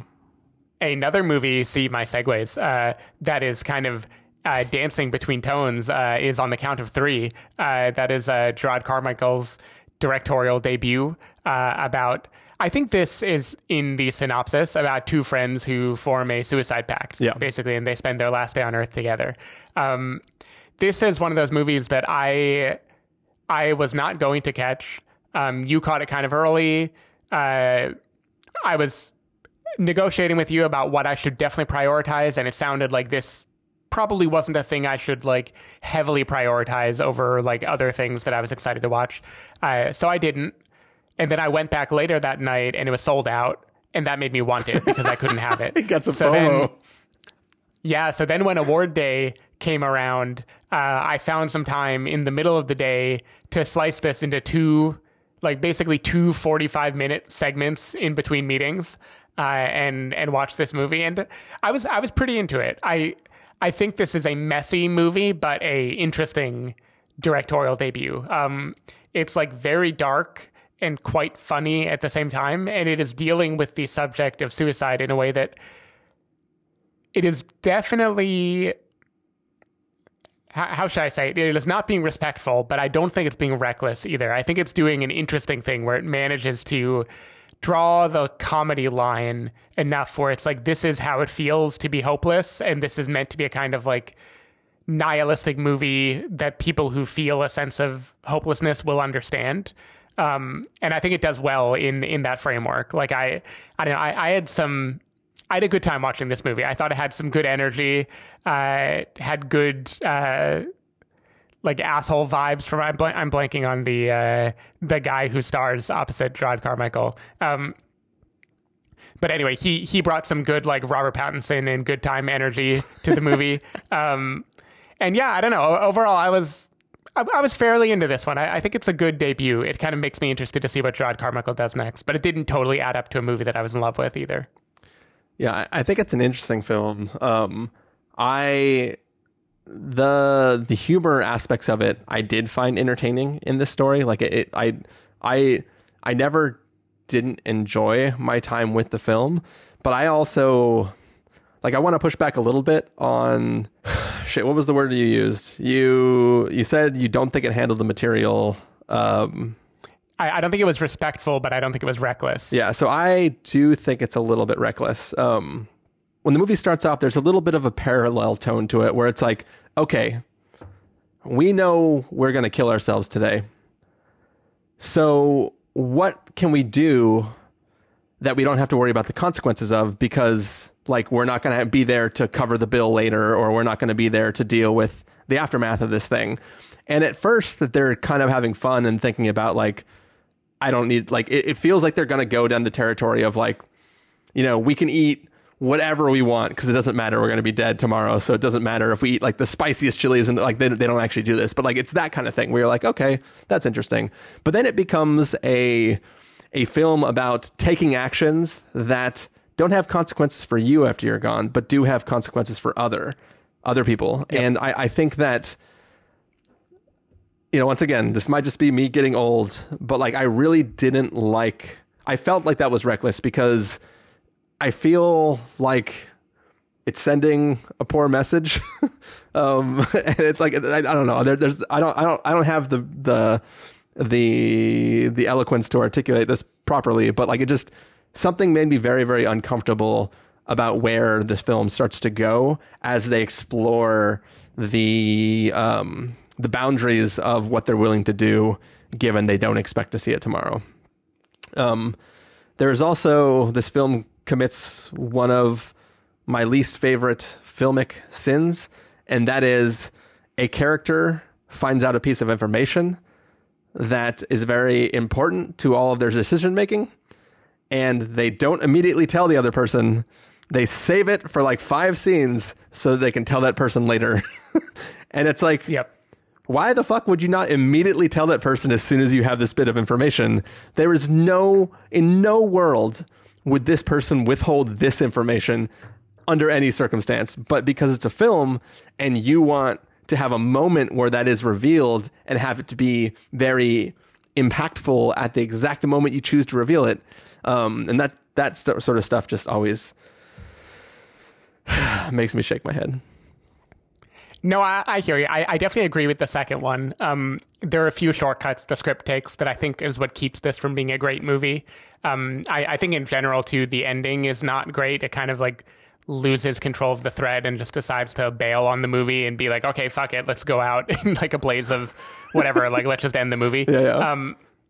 But I just think, to the first point, this is definitely having them make a lot of decisions that would be terrible ones in real life. Like, and I think the reason that doesn't feel reckless to me is I think the movie makes you aware of who these people are and the fact that they are being very selfish and that they aren't thinking totally clearly. And I watched it assuming that we are meant to believe the audience knows that the fact that they're planning this stuff is kind of crazy. Like, I think the fact that it's played as it's played as kind of motivational, and I think that is the funny, dark thing about it, because like it should not be a motivational story. But the fact that it kind of plays that way, and the nonchalant way that they like plan things and help each other out, and there's a comment Christopher Abbott makes about like, man, it's hard not to feel like a hypocrite with all the gun control shit I post online. Yeah. Like there are just lines like that I thought were like a really funny kind of blurring of boundaries in a way that I didn't feel like anyone would watch the movie and misunderstand what they should or shouldn't do, but more that it's just dabbling in imagery that is maybe, kind of frightening territory, especially depending on what other movie you watched shortly before this one. Yeah. Sure, Steven, and everybody knows that Leonardo DiCaprio is the villain of Wolf of Wall Street, too. No, I know, you're right. I'm not holding this the same standard that I held Wolf of Wall Street to. I will go back and give Wolf of Wall Street a must-see. All right. Anyways, let's move on to the next one in the group, and that is a little film called One for the Road, which is sort of the story of one man who is, he has cancer, and he's looking at maybe his last days on this earth, and he is trying to get in touch with, an old friend, ex-girlfriends, and kind of make some trips as he prepares to die, to try to, do stuff, mend things, kind of just basically he's trying to unburden his soul essentially by interacting with these different people. So this was one of the films that, so pulling back the curtains again, as we were trying to pick, like Stephen referenced that I picked a bunch of the films that we were going to see in the festival, and I wasn't picking them necessarily on any specific factor. Like in some cases, like we knew actors or actresses, we knew directors, we knew people involved in projects, and we threw them on the list. The day that One for the Road was on there, I was like, oh, One for the Road definitely seems up Steven's alley at the very least. And I was like, we should probably see this. But when we thought we could only see the things that we reserved, we could see two films, or we could see just One for the Road. At the time, I didn't know that it was something that you could fit multiple things into the block. So I wasn't going to see this until like 2 days later, but I was able to shove it in between those first two things that we saw. And I'm very, very glad that I fit it in, because I really, really like this film. It is, first of all, this film has like style oozing out of its nose. Like it is very, very, it is a flashy film. It references like other filmmakers' style of filmmaking. It has scenes that you think they're one thing and they suddenly become another thing. It has a lot of like, beautiful shots and really interesting things to do. But it's also this very interesting story of just this guy trying to set right things that he might have fucked up in the past. And the way it handles each of these situations, I found very interesting, especially because, like, I'll be honest, this guy's kind of an asshole. Yep. You're not really rooting for him, but there's still a sympathy there. And you're watching this interaction, and it's like, if interactions go well, you kind of, in a way, you're almost mad that they're going well, because you're like, you don't deserve this to go this well. And then if they don't go well, you're kind of like sorry that they didn't go well. And you're kind of watching this like rolling journey of this guy and this friend too, who's taking him around. He doesn't want to be there, and he is sort of feeling something as he watches all of these transactions happen, basically. And it's like this really, really long journey of individual scenes that are really fun and exciting. And then sort of the movie takes this sort of turn towards the end where it like goes back in time and shows you a whole other side of all the events that you've kind of seen up until now. And something worked real well about this film for me. I'm probably not going to be able to ever order in a public bar when we can go back to those a New York whiskey sour, because I'll probably cry when I order it. Yeah, I found this a really fun and endearing film, and yeah, just like it made me super emotional, even though there was like characters that I was mad at decisions they make, and I was like, man, I kind of don't like this guy, but also this film is just very, very enjoyable. Yeah, I quite like this movie. Like you mentioned, the styles that it emulates. One of them that it definitely does is the person that it was produced by, Wong Kar-wai. This is a film that actually shares a lot in common with his body of work, which is like, it is very much about a relationship, and it's kind of about simple relationship feelings. You know, like the plot goes in a few different places, but at the core, the emotions of this movie are very straightforward, right? It's like, we are friends. These are my exes. This is how I harmed each one of them. This is my relationship with these people. Here's how we can come together again. You know, like it's kind of wearing its heart on its sleeve. It isn't pulling back very much. But then it lavishes on that so much style. Like just the sense of place and the way it puts you in a moment, and the way it films like a bar or like a room or two people dancing or a slow motion shot just kind of like fills you with emotion that like it takes a simple thing and then makes it beautiful, and that feels extra special, right? Because it isn't like it needed a lot of bells and whistles. Yeah. Like it just amplified this very pure emotion. And that's what I felt like this movie did well, is it amplified a lot of pure emotion. I also like you mentioned it's kind of like almost two movies, like it pivots partway through and becomes about something else, and those both worked on me really, really well. I was really happy for it, and I was happy that it kind of slowed me down. Like it was at a pace that was slower than most of the festival, and it kind of made me sit back, relax, enjoy. This was another early morning one, and I think this was good for an early morning, even though I was having a cup of coffee rather than a cocktail with it. Definitely enjoyed it. If I can knock it at all, it's only that I've watched so many Wong Kar-wai movies in the last couple months. This kind of felt like a little lesser than some of them, but I think it was totally beautiful and definitely worth it. Was it a little bit lesser because he only produced it? Exactly, yeah.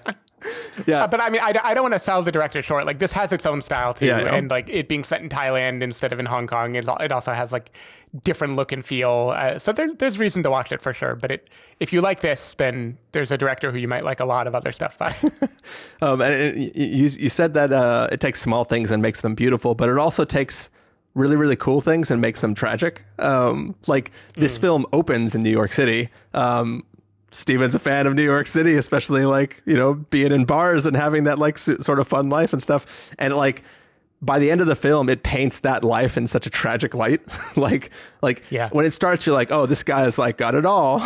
And you realize that he literally has nothing, which I thought was pretty interesting. The other thing that I really, really love about it, which this still might be one of those things where it's a total cheat, but it works so well that I love it.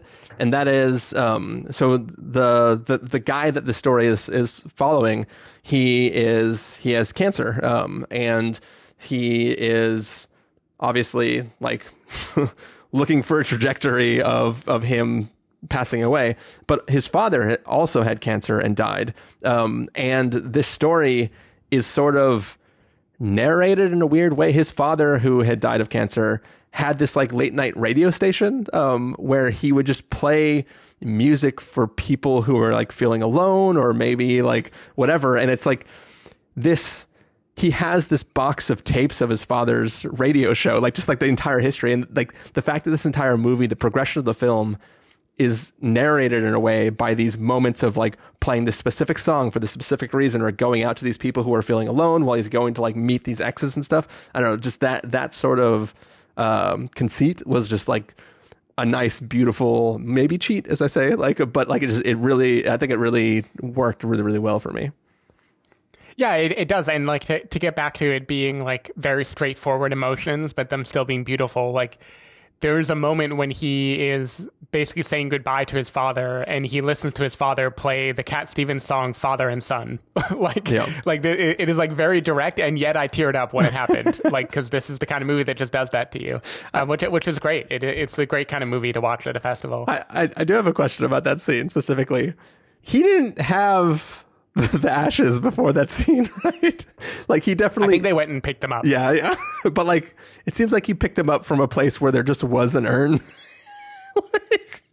No, I remember them needing to, like, write something down or check something out. I think they do. They cover it, even though I don't really remember how it happened. Because in my head, they went to some sort of, like, structure that in my head is, like, the equivalent of, like, a tombstone. And then he just, like, yoinked the ashes from that to take and do that. But whatevs. I might have... Yeah, I want to say the tombstone was, like, connected to a place where such things are housed, but I don't remember for sure. Such things. Yeah. Cool. Hey, I don't want to spoil what's in the urn. That would be a major spoiler. Anyway, another movie, this is one that I caught quite late in the festival and you caught fairly early, so I felt like I was playing catch up for a while trying to see it, was the documentary by Questlove, Summer of Soul, about a music festival that took place in, I believe, the summer of 1969 in Harlem, which... Yet another movie in the Black Panthers universe. This is like a particular period of time that I felt like got a lot of love at Sundance. And yeah, this is a movie about basically a forgotten music festival. Tons and tons of famous people performed here. Stevie Wonder is there. Nina Simone is there. Jesse Jackson is like preaching along with a band. There are gospel singers, there's rock and roll groups, there's the works. And yeah, I was pretty taken with this movie. I thought this was a really, really good concert documentary. I think Questlove does a good job of, despite being a famous person directing it, not injecting himself into the movie much at all. Like, he really lets this unearthed footage do the majority of the talking instead.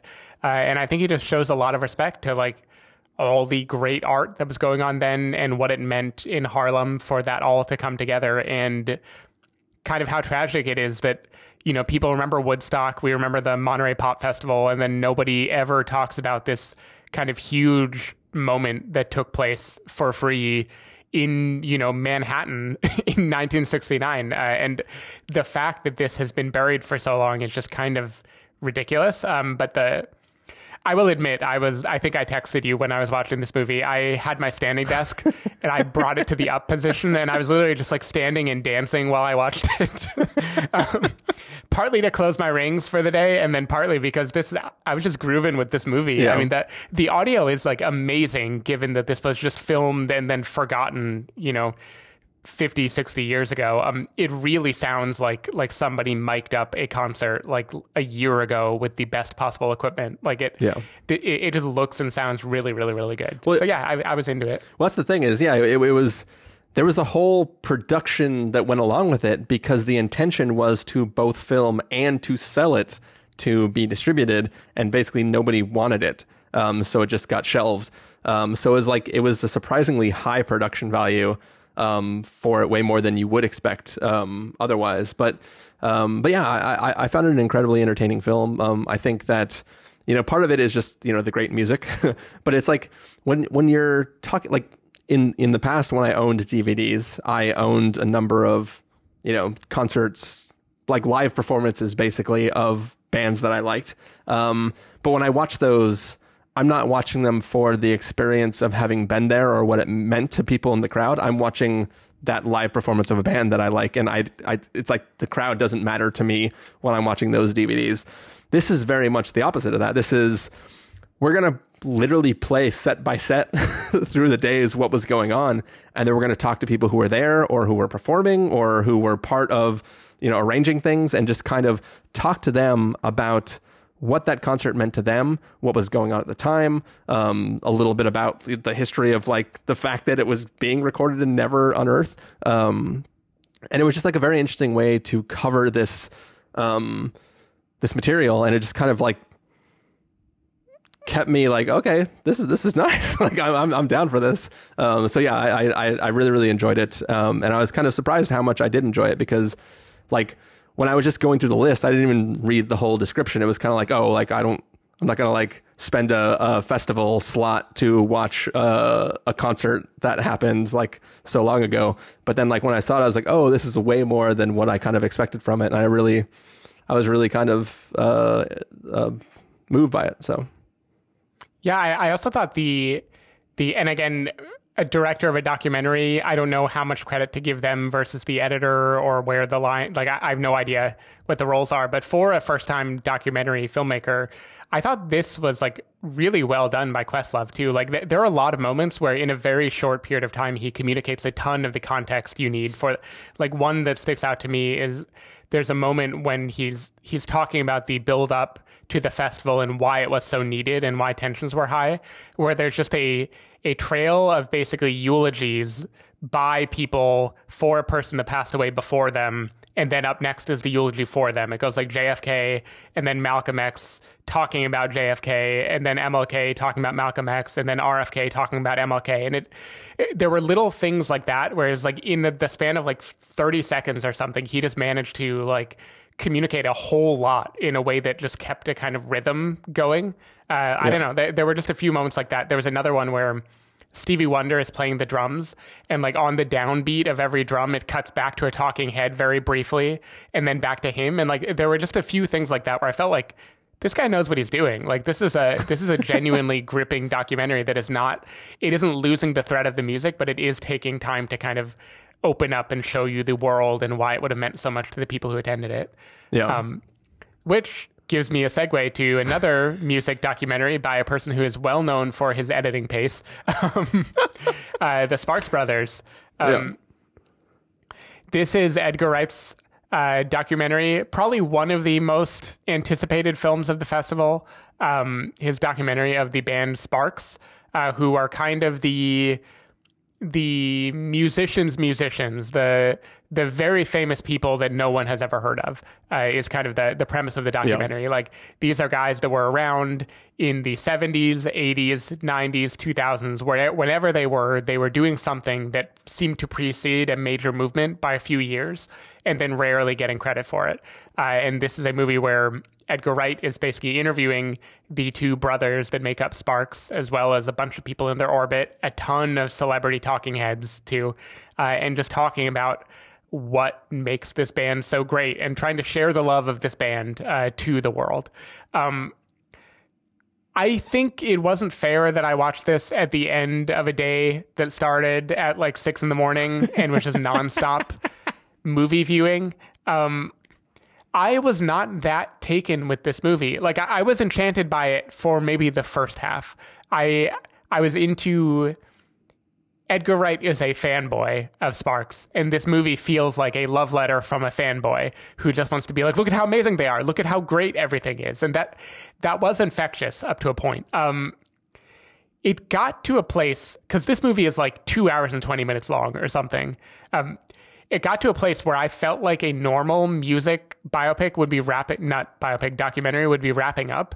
And it was still in like the mid 80s. And then it was going to go kind of in real time through the 90s and 2000s and 2010s. Like Sparks have released like 26 albums or something by now. This movie gives you a section for every one of those albums, including a series of talking heads of people raving about why the album is the most amazing thing that ever happened, why it didn't get enough credit. Here are 2 songs that came off of it. Here are the lyrics. And it got to a point for me where it felt too much like a fanboy just talking about how these people are perfect and less like a documentary with something interesting to say. I think it doesn't help that because the members of Sparks are heavily featured in the documentary, praising them so effusively all the time, it kind of feels like a thing you have to do if they are going to be the stars of your documentary, and they probably would have shown up at the real Sundance if it was a physical thing and gone to parties and everything like that. Like I don't know, it felt like hagiography after a little while. And after like an hour and a half, I was like, okay, you can wrap it up. I get it. They're good. Like they're not my cup of tea, but I get they influenced a lot of other bands. This is very entertaining. I don't need you to tell me that their 2000 stuff was actually really the best stuff they've ever done. Like, come on, don't give me that shit. We all know bands that you loved in the 70s. Their album with Franz Ferdinand was not the best album. Like, come on, let's be real. Like, I got a little annoyed by Edgar Wright by the end. Yeah, so like I enjoyed this film, but also I think that you could watch the opening, the closing, and any individual, like if you had this on DVD and there were a chapter for every album, you could watch the intro, pick a random album in the middle, and then watch the outro, and you get everything you're possibly going to get from this documentary because it doesn't it doesn't become something else, right? Like you're simply watching the literal creation of 20 something albums and like a bajillion songs that this duo has created over the years, and you're watching it through time. Like it's it's doing a little bit of what Summer of Soul is doing, right? But instead of covering this moment in history and how that plays into all of these performances that happened on this few days of this festival, it is cover every single thing that was happening as these albums were being created. And I think there is an interesting journey of like them not really cutting it here, them going, overseas, kind of becoming big there, then other bands starting to do what they were doing. And then like there is an interesting journey to see of the idea of how the sheer mass of stuff these people are doing is just fucking ridiculous, right? And there is something interesting about watching that and seeing how that plays into other things and seeing these people who are in love with this band, but it also isn't more than that. It's just a really flashy look at the creation of all these albums and what was happening at the time and what was going on for the band and the decisions they made. And it's just kind of just like, cool. Like if they had written 10 more albums in their life, this would be a 4-hour movie, right? Like it's just a thing where it's like, I get what you're doing. I'm kind of enjoying every little dip in as I'm going on, but this could also be a documentary series on HBO where it's a 30-minute episode per album and you can just watch it at your own pace and call it a day, right? Yeah, that's the thing. It didn't feel like a single documentary to me so much as like a VH1 behind the music special, or like the fact that it so exhaustively went through every album was part of it. And also it's just not, I get it. Like they influenced a ton of stuff. Like they had like Sex Pistols, Duran Duran, Depeche Mode, Flea, Weird Al, Sonic Youth. Like they had tons of people on all singing the praises of this band. And this was clearly like a kind of communal, like, let's all celebrate this low-key staple of Los Angeles who has actually like influenced the world of music in an amazing way. I get all that, and the love is definitely there, but like I got like irritated by their songs by the end. Like they were starting to sound repetitive when you have to listen to all of them back to back to back. And by the time it was the 2000s, and they're like, and that was when they really unlocked the new phase, when they realized you can just sing one line 800 times in a row, and it'll be beautiful. And I'm like, no, it won't. No, it's not going to be good. Yeah, I didn't realize they also influenced Kristen Schaal. But yeah, so when I looked at the description for this originally, when I like threw it on the list of things to watch, I was not certain that this was actually a real band. and that this wasn't a mockumentary about a fake band that pretend influenced everyone. And there were points in the documentary when they were doing that like single word or repetitive, like I'm going to sing for 24 minutes. I'm going to sing this one line over and over and over. And every time I sing it, it gets better. And sometimes it's worse and sometimes it's better. And then you really realize what it means on the 20th time that I sing it. I was like, is this a real band? Yeah. I mean, I wrote down one thing to say about this movie, which is the documentary now version of this movie would be indistinguishable from the real movie. Like it is entirely the same thing as anyone who would want to make fun of it. Yeah. And Fred Armisen's in the movie, if I'm remembering correctly, among everyone else in the universe. All right. So I think he did 2 films in a row, but it's cool. Sorry. I'll go on. I think you did it on purpose because you want me to have to speak first and to introduce the world to come. So this is a film that like this is like the classic festival type of film, right? This is like a period lesbian drama about it's like What If First Cow, but it's a lesbian drama. And like we're excited. Catherine Waterston, Vanessa Kirby, like sign me up. I'm 100% on board with this. Casey Affleck. But then, yeah, exactly. I did not know he was in this movie until I saw him, and I was like, fuck. If you've listened to recent episodes of the podcast, we talked about The Curse of Casey Affleck and how I tend to not really like films that he is in. And true to form, I did not like this film. But it wasn't because of Casey Affleck. This is the type of film that I cannot get behind, to where it feels like everyone delivering lines is literally just reading a novel that is written on parchment that is so old that you had to check it out from a special hermetically sealed room so it doesn't fall apart as you try to read it. It's just very, very stilted dialogue that is people talking across each other. Like it seems like everybody is delivering their own line of dialogue and they're not actually having a conversation. It's just like somebody saying like, where is your husband? Oh, he's on the farm. I made some cheese today. I like to go to the market. And it's just people saying phrases to each other, but not actually communicating with each other. And I knew probably 45 seconds in that I was not going to vibe with this movie. And truth be told, I did not vibe with it at any point in the film. I really, really hated this movie, Stephen. Well, Christopher, I also knew 45 seconds in that you were not going to vibe with this movie. But I did, because I love me some Catherine Waterston and Vanessa Kirby and Casey Affleck, and Christopher Abbott is slowly joining. He's not in those ranks, but he's good at playing an asshole, and that is what he has to do here. I get what you mean intellectually. I understand the dialogue sounds the way nobody actually speaks. I don't know what old-timey times were like, so I don't know how prim and proper husbands and wives spoke when they were together alone. I don't know how much repression made people actually talk that way or not. Yeah. I just know emotionally that worked on me 100% here. And I think it is because of Catherine Waterston. I think she sells it very much, because the character that she plays here is kind of like she's shy, she doesn't speak much, but she's clearly bookish and has like an inner poet to her, and she wants to say beautiful things, and she thinks before she speaks, and she tries to phrase things in the right way.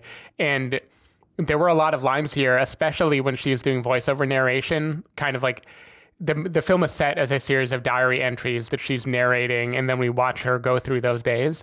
And there are just a lot of really beautiful things of like I felt as if she were a full sail on a flood tide while I bobbed along backwards behind her. I loved that stuff. I thought it was like, she says it with this kind of, all of these movies, which are now a genre of the period lesbian drama, they're always about someone who seems assured and knows who they are, and someone else who is kind of has not been allowed to tap into who she is or what she wants in a while, who's starting to thaw or come to it for the first time. Yeah. And Catherine Waterston is the person who is like, she's feeling very basic things and she's coming at them in a way that is like surprised, and she doesn't know how to wrestle with like, why do I feel so good right now? What is it that this person is doing to me? And I thought she was incredibly charming in the way that she played it, and it made it completely work for me. The love story. I thought it was simple, but like First Cow, I thought it was like also very lovely. And yeah, I was super into this movie, even though it was one of the last things I watched in the festival, and I should not have been into anything at this point, but I was I was a fan. So if you're into that stuff, you should check it out as well. I'm glad you liked it, Steven. Now, does this mean I should give you the last one too, to make it even, and then you can talk about something that you maybe enjoyed a little more? Sure. I'll take the last one. So this is a film called Together, and it is sort of it's like a different kind of romantic comedy in a sense. It is sort of about a aging man who his life plans aren't really working out for him. So he is trying to find a surrogate that he can have a child with. And it is sort of the story of him interacting with this woman who is going to be a surrogate, and like the bond that they sort of form over the course of this 9 months of trying to have this child together. So I'll be fully honest, Stephen. I knew I was going to love this movie in the opening scene where he is asking her the questions. And she's like, "Oh, I also have some questions for you, if that's okay." And she pulls out her book and she just repeats back his first awkward question to him. And I was like, "Oh yeah, I'm gonna love this movie." And I kind of did. Like I thought this was a very, very touching film that doesn't play it the way you would think this type of film does play it. It's very about this platonic love and sort of people whose lives are not going the way they expect, finding each other and kind of becoming part of each other's lives as they get ready to bring a child into the world, and how they play with the boundaries of what that means for them and for the child, and how they want to go about their certain behaviors. And I think I found it very, very touching. I found it very, very funny. It had a tone unlike mostly anything else. Like, I mean, technically the closest tone would be how it ends. But even more than how it ends, this is a very grounded, real feeling film about people and their life decisions. Like I just found it like very, very nice. And in a time when there isn't a lot nice happening day to day, I just found this like a very, very nice film. Yeah. I mean, I agree. I thought this was a very nice film. I definitely thought it was like a small film, like not the most memorable one, but a good, nice one that is, like you said, about two people, and it doesn't go the places. It not only doesn't go where you might think it will go, judging by this kind of movie, but it actively talks about why it won't go there and kind of dispels very quickly with anything you might be worried about. Yeah. In a way that I thought was very, very charming. I think like the cast definitely sells it. I mean, Ed Helms is always completely charming, and Patty Harrison I loved here. She has some mad Aubrey Plaza energy that she brings to this role, and I was here for it. I thought she was so charming, and their dynamic was very funny together. I also loved Julio Torres, who plays like the barista that she works with. I think he made this movie like get a half-star more of a rating than it would have for me, just because of how ridiculously he sells certain scenes.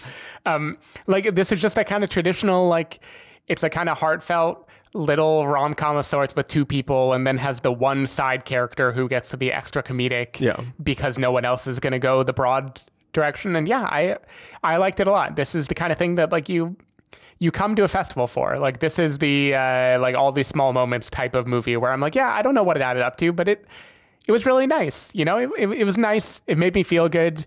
And God knows I needed it either right before or right after watching Mass, whenever I crammed this in. I don't remember which.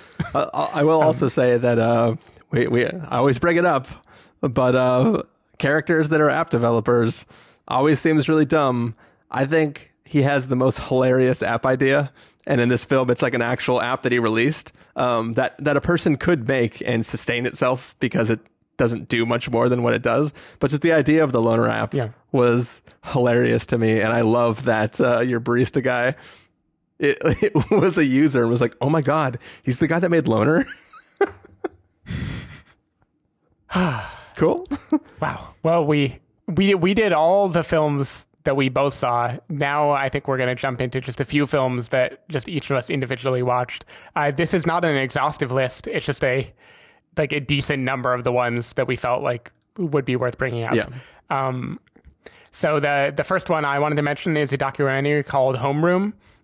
This was filmed in Oakland between the 2019 and 2020 school year, particularly for the senior class in a big public high school over there. This is apparently the third documentary in a series that this filmmaker has made about Oakland, kind of trying to tap into all the different things that make the city what it is.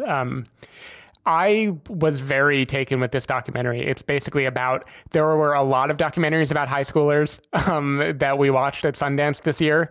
And this was the one that made me feel the most impressed. Like, this was kind of students in the school. There are a few threads. One is the education system. What is going wrong?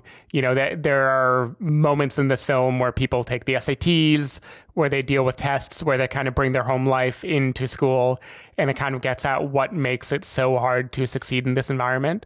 But then there are these kids that are just like advocates for political change. They're like members of a student body who are advocating for like removing the Oakland police from schools in general. And they are just so charismatic and like driven and focused on this task. And I found it just very, very moving. And then when COVID hits, this is one of the documentaries that happened during COVID. So you get to watch people in real time kind of grapple with COVID and spread misinformation about COVID with each other, like everyone did in the beginning, when like you don't really know what is real and what isn't real. Yeah. I found it just incredibly moving. Like, we get to watch that happen. We watch the reaction to the murder of George Floyd and the Black Lives Matter protests, and we get to see ultimately what happens with their eventual aim to get the police out of their school. And all of it just felt, it was one of those documentaries where I just felt like the camera crew was so lucky to be there when they were and get to catch these moments, because it is kind of the perfect time capsule of a particular mood. And yeah, I think it mirrors very, very, very interestingly with another film about Bay Area high school seniors that I'll talk about in a second. So Homeroom, definitely worth checking out. Maybe my favorite documentary that we saw in the festival, definitely up there. So yeah, catch it when it comes out. So my next film that I saw is called Violation. This is actually one of those films where it opened with the Shudder logo, and I was like, damn, that means this is probably coming out soon. Like, I didn't need to try to slot this in. But it is a film that deals with sexual assault and the aftermath of that, and how that can sort of affect a person. And this is, you know, you could pair this with Promising Young Woman. There's a lot of places that it goes that are similar, but this is a film that is kind of a lot about what happens after Promising Young Woman, and it is very provocative film, that's for sure. And it really handles, like, this is a revenge film that goes there. I'll just say that it's definitely an affecting film when you watch it. There's one thing that the character does that's a little strange to me, but to each their own. I mean, but yeah, it was definitely a film that sticks with you, I think, at the very least, for how it handles the material. And also, it's a film that handles this material without sexualizing any of the women in the film. Like, the filmmakers who have both dealt with the subject matter in their own lives wanted to make sure that what they were showing was never sexualizing the women in it, and it causes them to have very affecting ways of handling the moments that cause this film to unravel. And it's a very impactful way to take you through those experiences. So it's a film that I appreciate what it's doing. It also puts you through the actual reality of the taking of revenge that this character is going to try to go on. And definitely the best vomit scene I've seen in a film. Like, there's an extremely long take of somebody for real vomiting. There's like you can tell when somebody's real vomiting versus fake vomiting, as somebody deals with a gnarly scene that they're that they're in the middle of. So it's a shocking film, to say the least. Wow. So now you said it's going to be on Shudder. Is this a movie you think I would enjoy or not? Enjoy is not a word that you can really put with this film, I don't think. I think it's an interesting film. I'll say that. Okay. Well, the other documentary that I wanted to talk about that kind of pairs with Homeroom is a film called Try Harder. This is set in San Francisco in the Sunset, Lowell High School. which is kind of like a magnet school, particularly for Stanford and Berkeley, and generally very high achieving students go here hoping to get into a fantastic college. And yeah, this is a movie about other seniors also in that 2019 class, and kind of where they head off to. And what really struck me first about this movie was how totally different this world is from that of Homeroom right across the bay. Like, the kids in Homeroom are dealing with, how do we get the police out of our schools? How do I like focus on classes? How can I do anything? And the kids in Try Harder are like, I only have a 3.99. How am I going to get into an Ivy League school if this happens? And if I don't get into an Ivy League school, what is my life worth? Right? Like, it is a very, very different set of things that they're worried about. Yeah. But it tackles them well in a way that doesn't really make you... It does a good job of showing that these kids have a level of privilege on one hand, and then they also have a burden on the other. And it shows you a lot of different facets to what the life is of a kid who is in this kind of situation. I think I kind of related to this movie because honestly, it was just a little bit closer to my experience. Like, I live in the Bay Area. Their biggest dreams are to get into Stanford or Berkeley. I did Berkeley and then Stanford. So I remember what it felt like to like get an acceptance letter and how big a deal that is. And this movie just does a really good job of reminding you how stressful those situations are, how every test could like ruin your grade. The feeling the day that you're waiting for an acceptance letter of like hoping that you get to do something different. And yeah, just what it means for a lot of kids. And there's a lot of sad things of like fantastic students who get just rejected from everywhere because the quota for their high school is too high and you have to be like impossibly smart to get accepted. And I don't know, I thought this was a cool, there's a really damning scene in my mind between this and Homeroom. In Homeroom, they're looking at their SAT scores and they're kind of sharing them. And they're like, oh man, I got a 700. I got a 600. The average was an 850. Fuck. And in this movie, kids are like, I only got a 1490. I'm never going to get in now. Like the level that they're dealing with and like the privilege that they have, but then the way they still manage to feel like the world is stacked against them, even though it isn't. It's just really kind of an interesting look at, you know, kind of like San Francisco and Oakland, like different levels of privilege and kind of how people relate depending on what their circumstances. So I thought these movies paired really, really, really interestingly together. And I definitely think joint viewing is in order to really get a good picture of what it's like. Yeah. Well, continuing on my train of the late night films that Stephen was skipping, is a little film called 8 for Silver, which is basically the story of this the head of this town who basically murdered some gypsies on the land to take the land back then because they had a rightful claim for the land. So the only way to get rid of them was to murder them. And those gypsies had silver that they had created this like jaw with, which was sort of possessed in a way that would lure children from the town to come into the woods and try to dig that up. And essentially it creates this sort of werewolfy type of thing. And it is about this town trying to figure out where all of these creatures are coming from and try to stop this curse related to the silver, which I think is like through a title card at the beginning of the film tied to the 13 pieces of silver that Judas was paid for betraying Jesus. I don't know how we have 8 we call 8 for silver or whatever. But there's 30 pieces. I don't know how it all I think it has to do with melting down the silver and to make bullets. But I think this film was fine. But what I really, really liked about it was the creatures themselves, because they're not actually werewolves, but they're sort of playing off the werewolf legend. But basically, if you are attacked by one of these things and you aren't killed, like tendrils will grow out of your body and consume you, and you will become one of these creatures, and then you'll start attacking the rest of the village.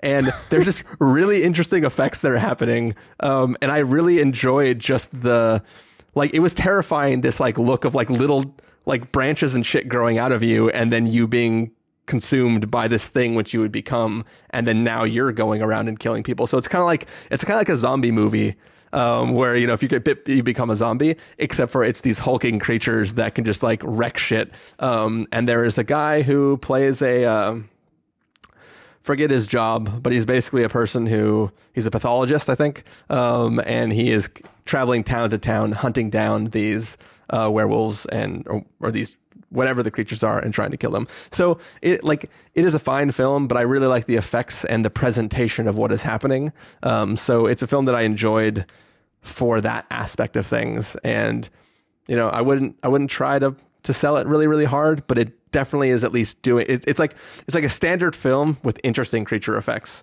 So for that, I kind of liked it.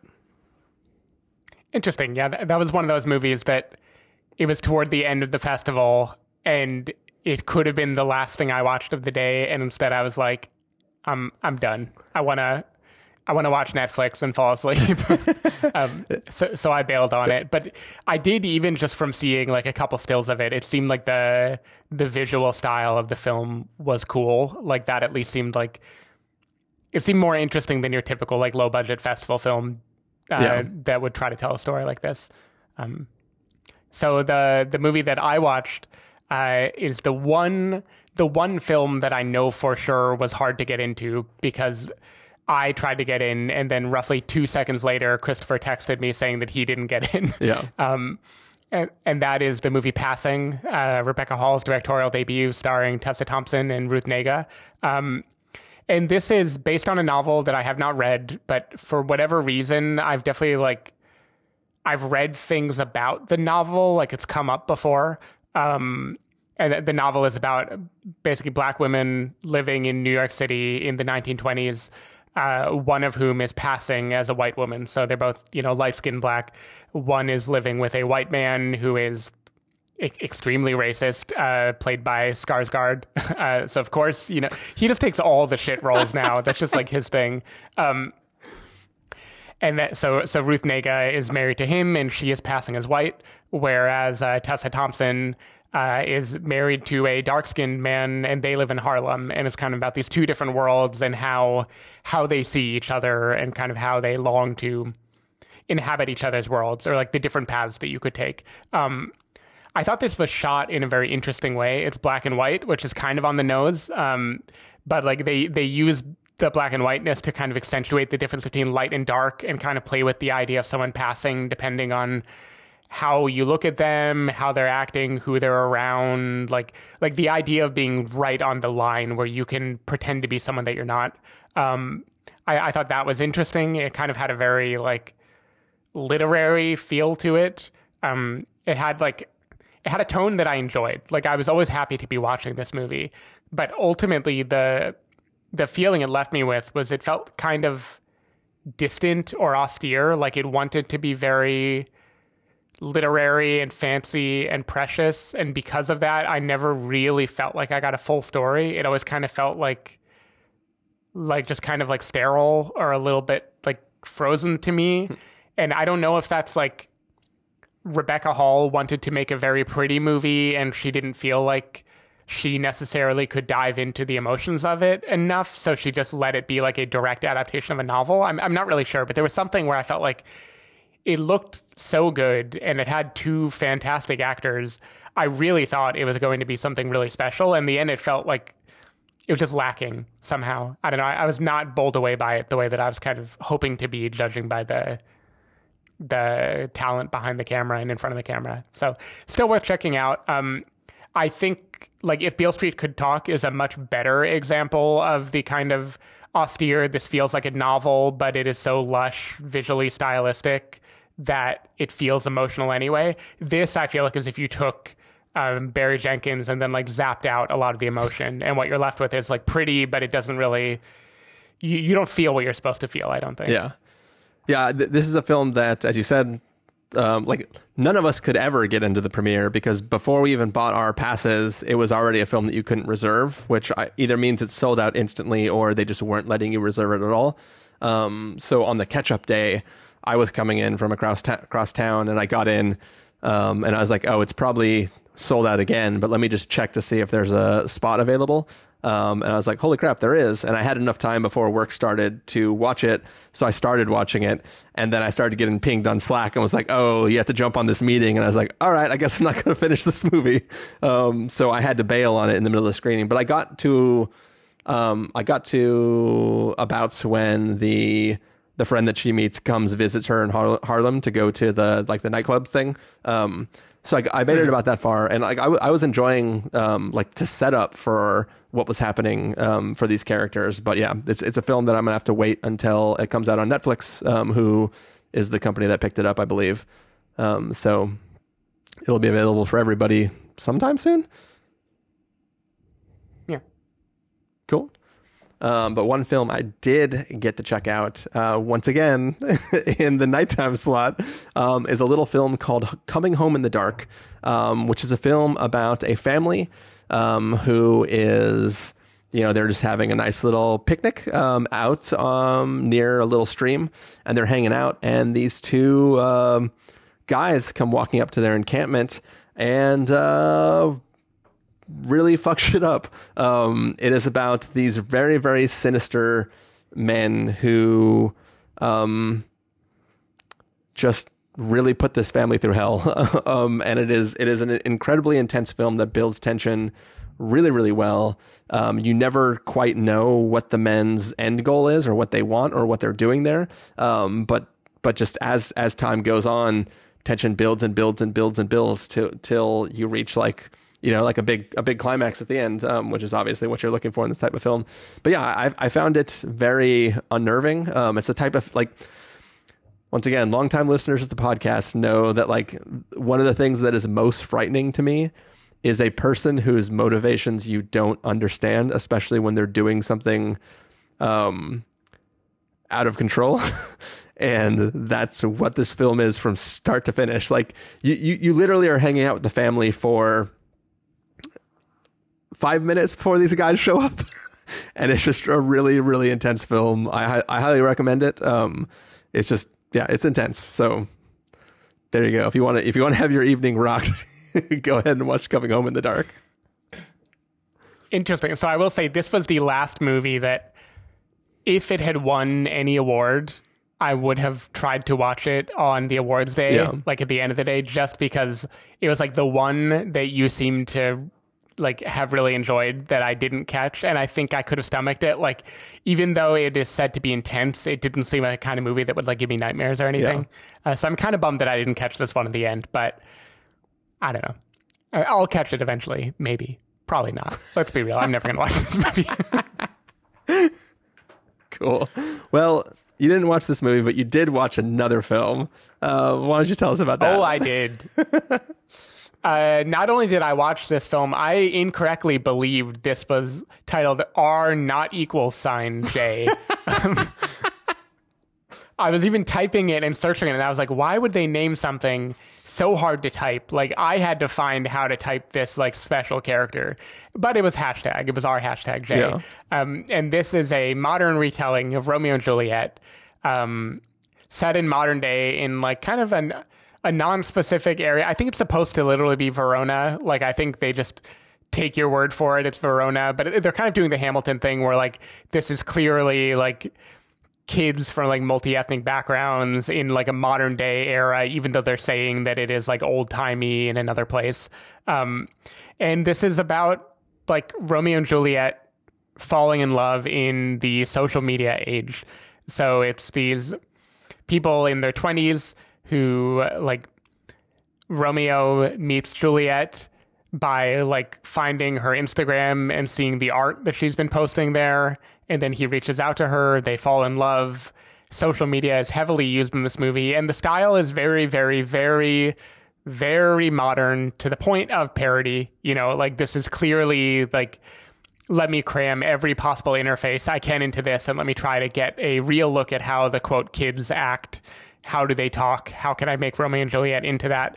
And I was honestly kind of here for it. Like, I think I'm just softened to these things ever since searching. Like, I was ready to be like, okay, show me a movie that's all in a phone screen. Show me TikTok. Maybe I'll finally learn how these social networks work. Maybe I'll learn how to TikTok. Yeah, maybe I'll learn how to TikTok. I think what really hurts this movie is that it wants to be Romeo and Juliet. I think if this were not Romeo and Juliet, I would have actually potentially liked it. Like, it has a good energy, good style. Like, it feels kind of like a music video, but it also feels like, you know, a very of this moment time capsule that I was interested in watching. The problem is hearing people quote Shakespearean dialogue when otherwise they're acting very modern. That does not work on me. Like, people have tried to do it repeatedly. I don't know why. Joss Whedon's Midsummer Night's Dream, that kind of worked on me, and that's the only one, I think. Every other time I've seen people try to do this, I'm like, why are you talking in iambic pentameter? Like, why are you talking like Shakespeare? That doesn't fit with the characters. And the second reason is, I'm going to be honest, I think Romeo and Juliet is a kind of stupid story. I think it kind of sucks. Like, hot take. People who don't know each other fall in love based on nothing. Families start to kill each other. Accidental suicide pact. like it's a kind of dumb story. It's been told and retold so many times that I feel like it's just become shorthand for, hey, I am a real powerful story because I'm cribbing from Shakespeare rather than doing anything else that is maybe indirectly cribbing from Shakespeare but not literally quoting his dialogue. And I just felt frustrated that this movie wanted to be Romeo and Juliet because it made it feel like people playing dress up in like theater class rather than just making a movie about romance in the modern day. So ultimately, this movie is not really worth seeing. It's whatever. But I do think the style is interesting enough that, like, if the director made another shot in a fake iPhone screen film, I would probably give it a try because he definitely taps into some energy that I liked. But Romeo and Juliet, dumb story. Never need to see it retold ever again. There's been enough Romeo and Juliets. Try something new. All right. So, I did not watch that. But I did watch a little film called Primetime. Now, this is a film, that when I just saw the image for it and the title, when I was looking at the catalog, I just assumed that this was a Polish version of Money Monster, which is a film that we reviewed on the podcast. So I didn't really, it was a thing where I was like, you know, I'll have it on the list for a catch up towards the end of the festival. You know, maybe it's a thing that I can see. But like, I think I know what I'm getting into. When I was sitting down and I was like, you know, there's probably like one or two more things. Let me see. Is this like the last? Oh yeah, Jockey. And then, okay, this is two before the last thing that I saw.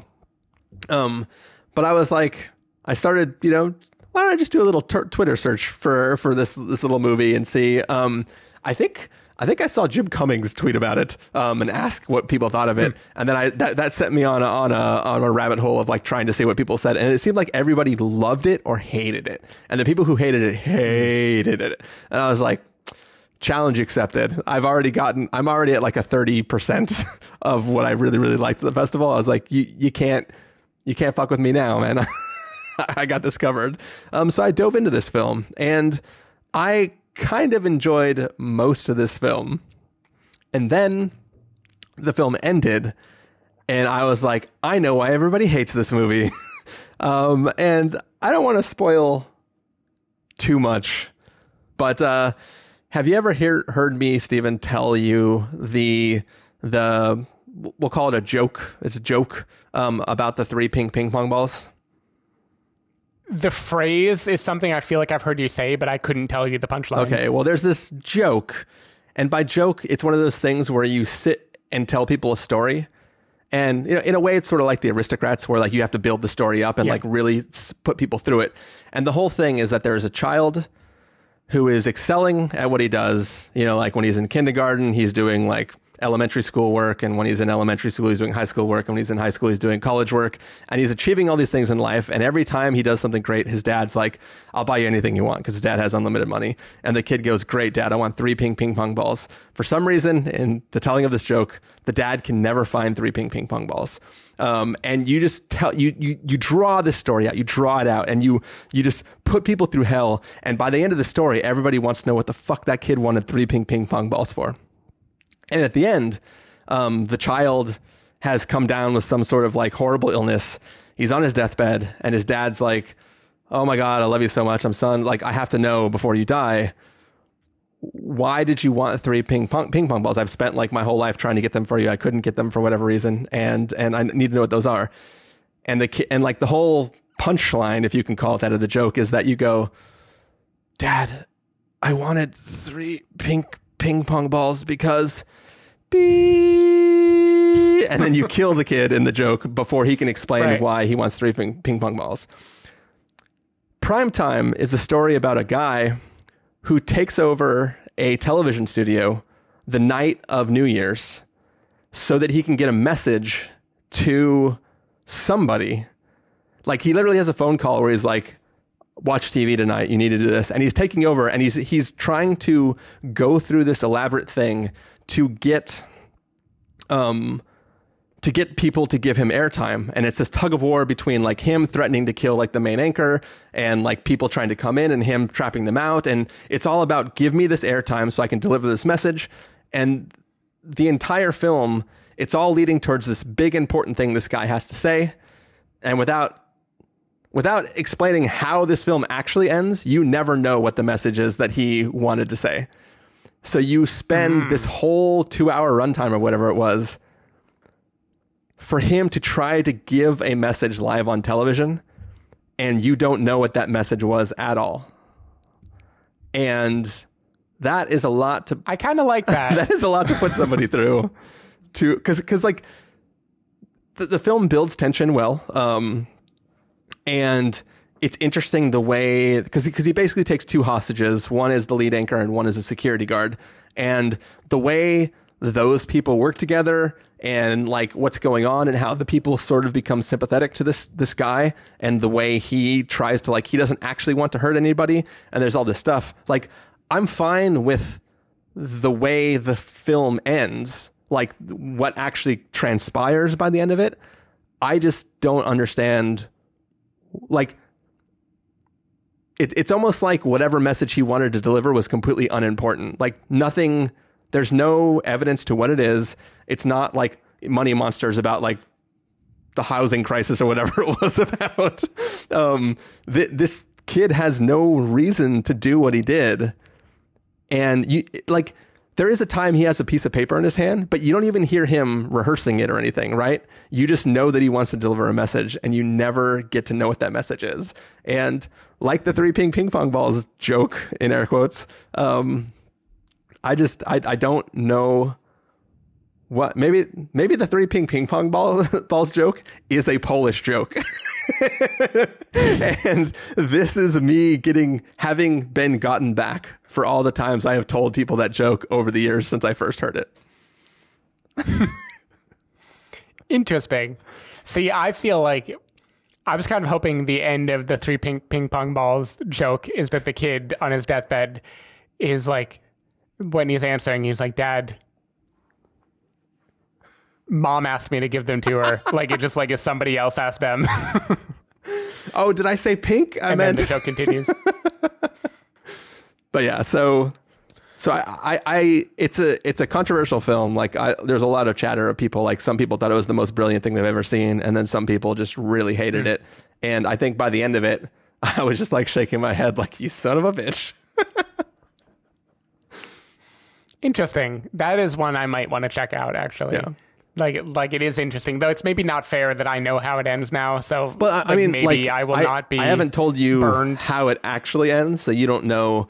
And right. And like, by the end of it, there's lots of other things that are revealed. So it's like I feel somewhat okay ruining the fact that you don't know why he's doing this, because I haven't revealed how the whole thing ends. I've just revealed the fact that... No, right. I think you might just be teeing me up to like it more, because I'm not going to be expecting to know why he's doing it. Yeah, because I genuinely, like I said, the tension builds well in the film. I like the character and kind of what he's going through, and of the people who are participating, like the people that he kind of wins to his side as far as sympathy goes, versus the other people who are just like, send in the SWAT team, fucking kill him. Like, you know, like I mean, every hostage movie has that, right? Like somebody wants to go in flashbangs hot, and then everybody else is like, I can save this kid. So it's a slow procedural hostage standoff situation that I think does well what it's trying to do. I just I need to know why. What is the message he wanted to deliver? Woo! Cool. So this isn't the longest episode we've ever done, but I think it's the most films we've covered in an episode for sure. Yeah, definitely. We definitely went longer in our initial Inception review, I think. Or I guess technically this isn't the longest or the most films we've covered. Oh, yeah, because we'd had overlapped. I was going to say we've had 3 people doing 10 episodes or 10 films each, but there was more overlap in those times. I don't think we've ever passed 28. Yep. Or 27. Anyways, so yeah, Steven, if people made it this far and they want to find you throughout the week, where can they do that? People can find me at twitter.com/sdavidmiller or sdavidmiller.com. People can find me at ChristopherInRealLife.com or Twitter.com/ChristopherIRL. You can find the podcast over at thespoilerwarning.com, where you can get a bunch of the back episodes of the show. If you want to subscribe to the show, you can do so in Overcast, Stitcher, Apple Podcasts, or wherever podcasts are found.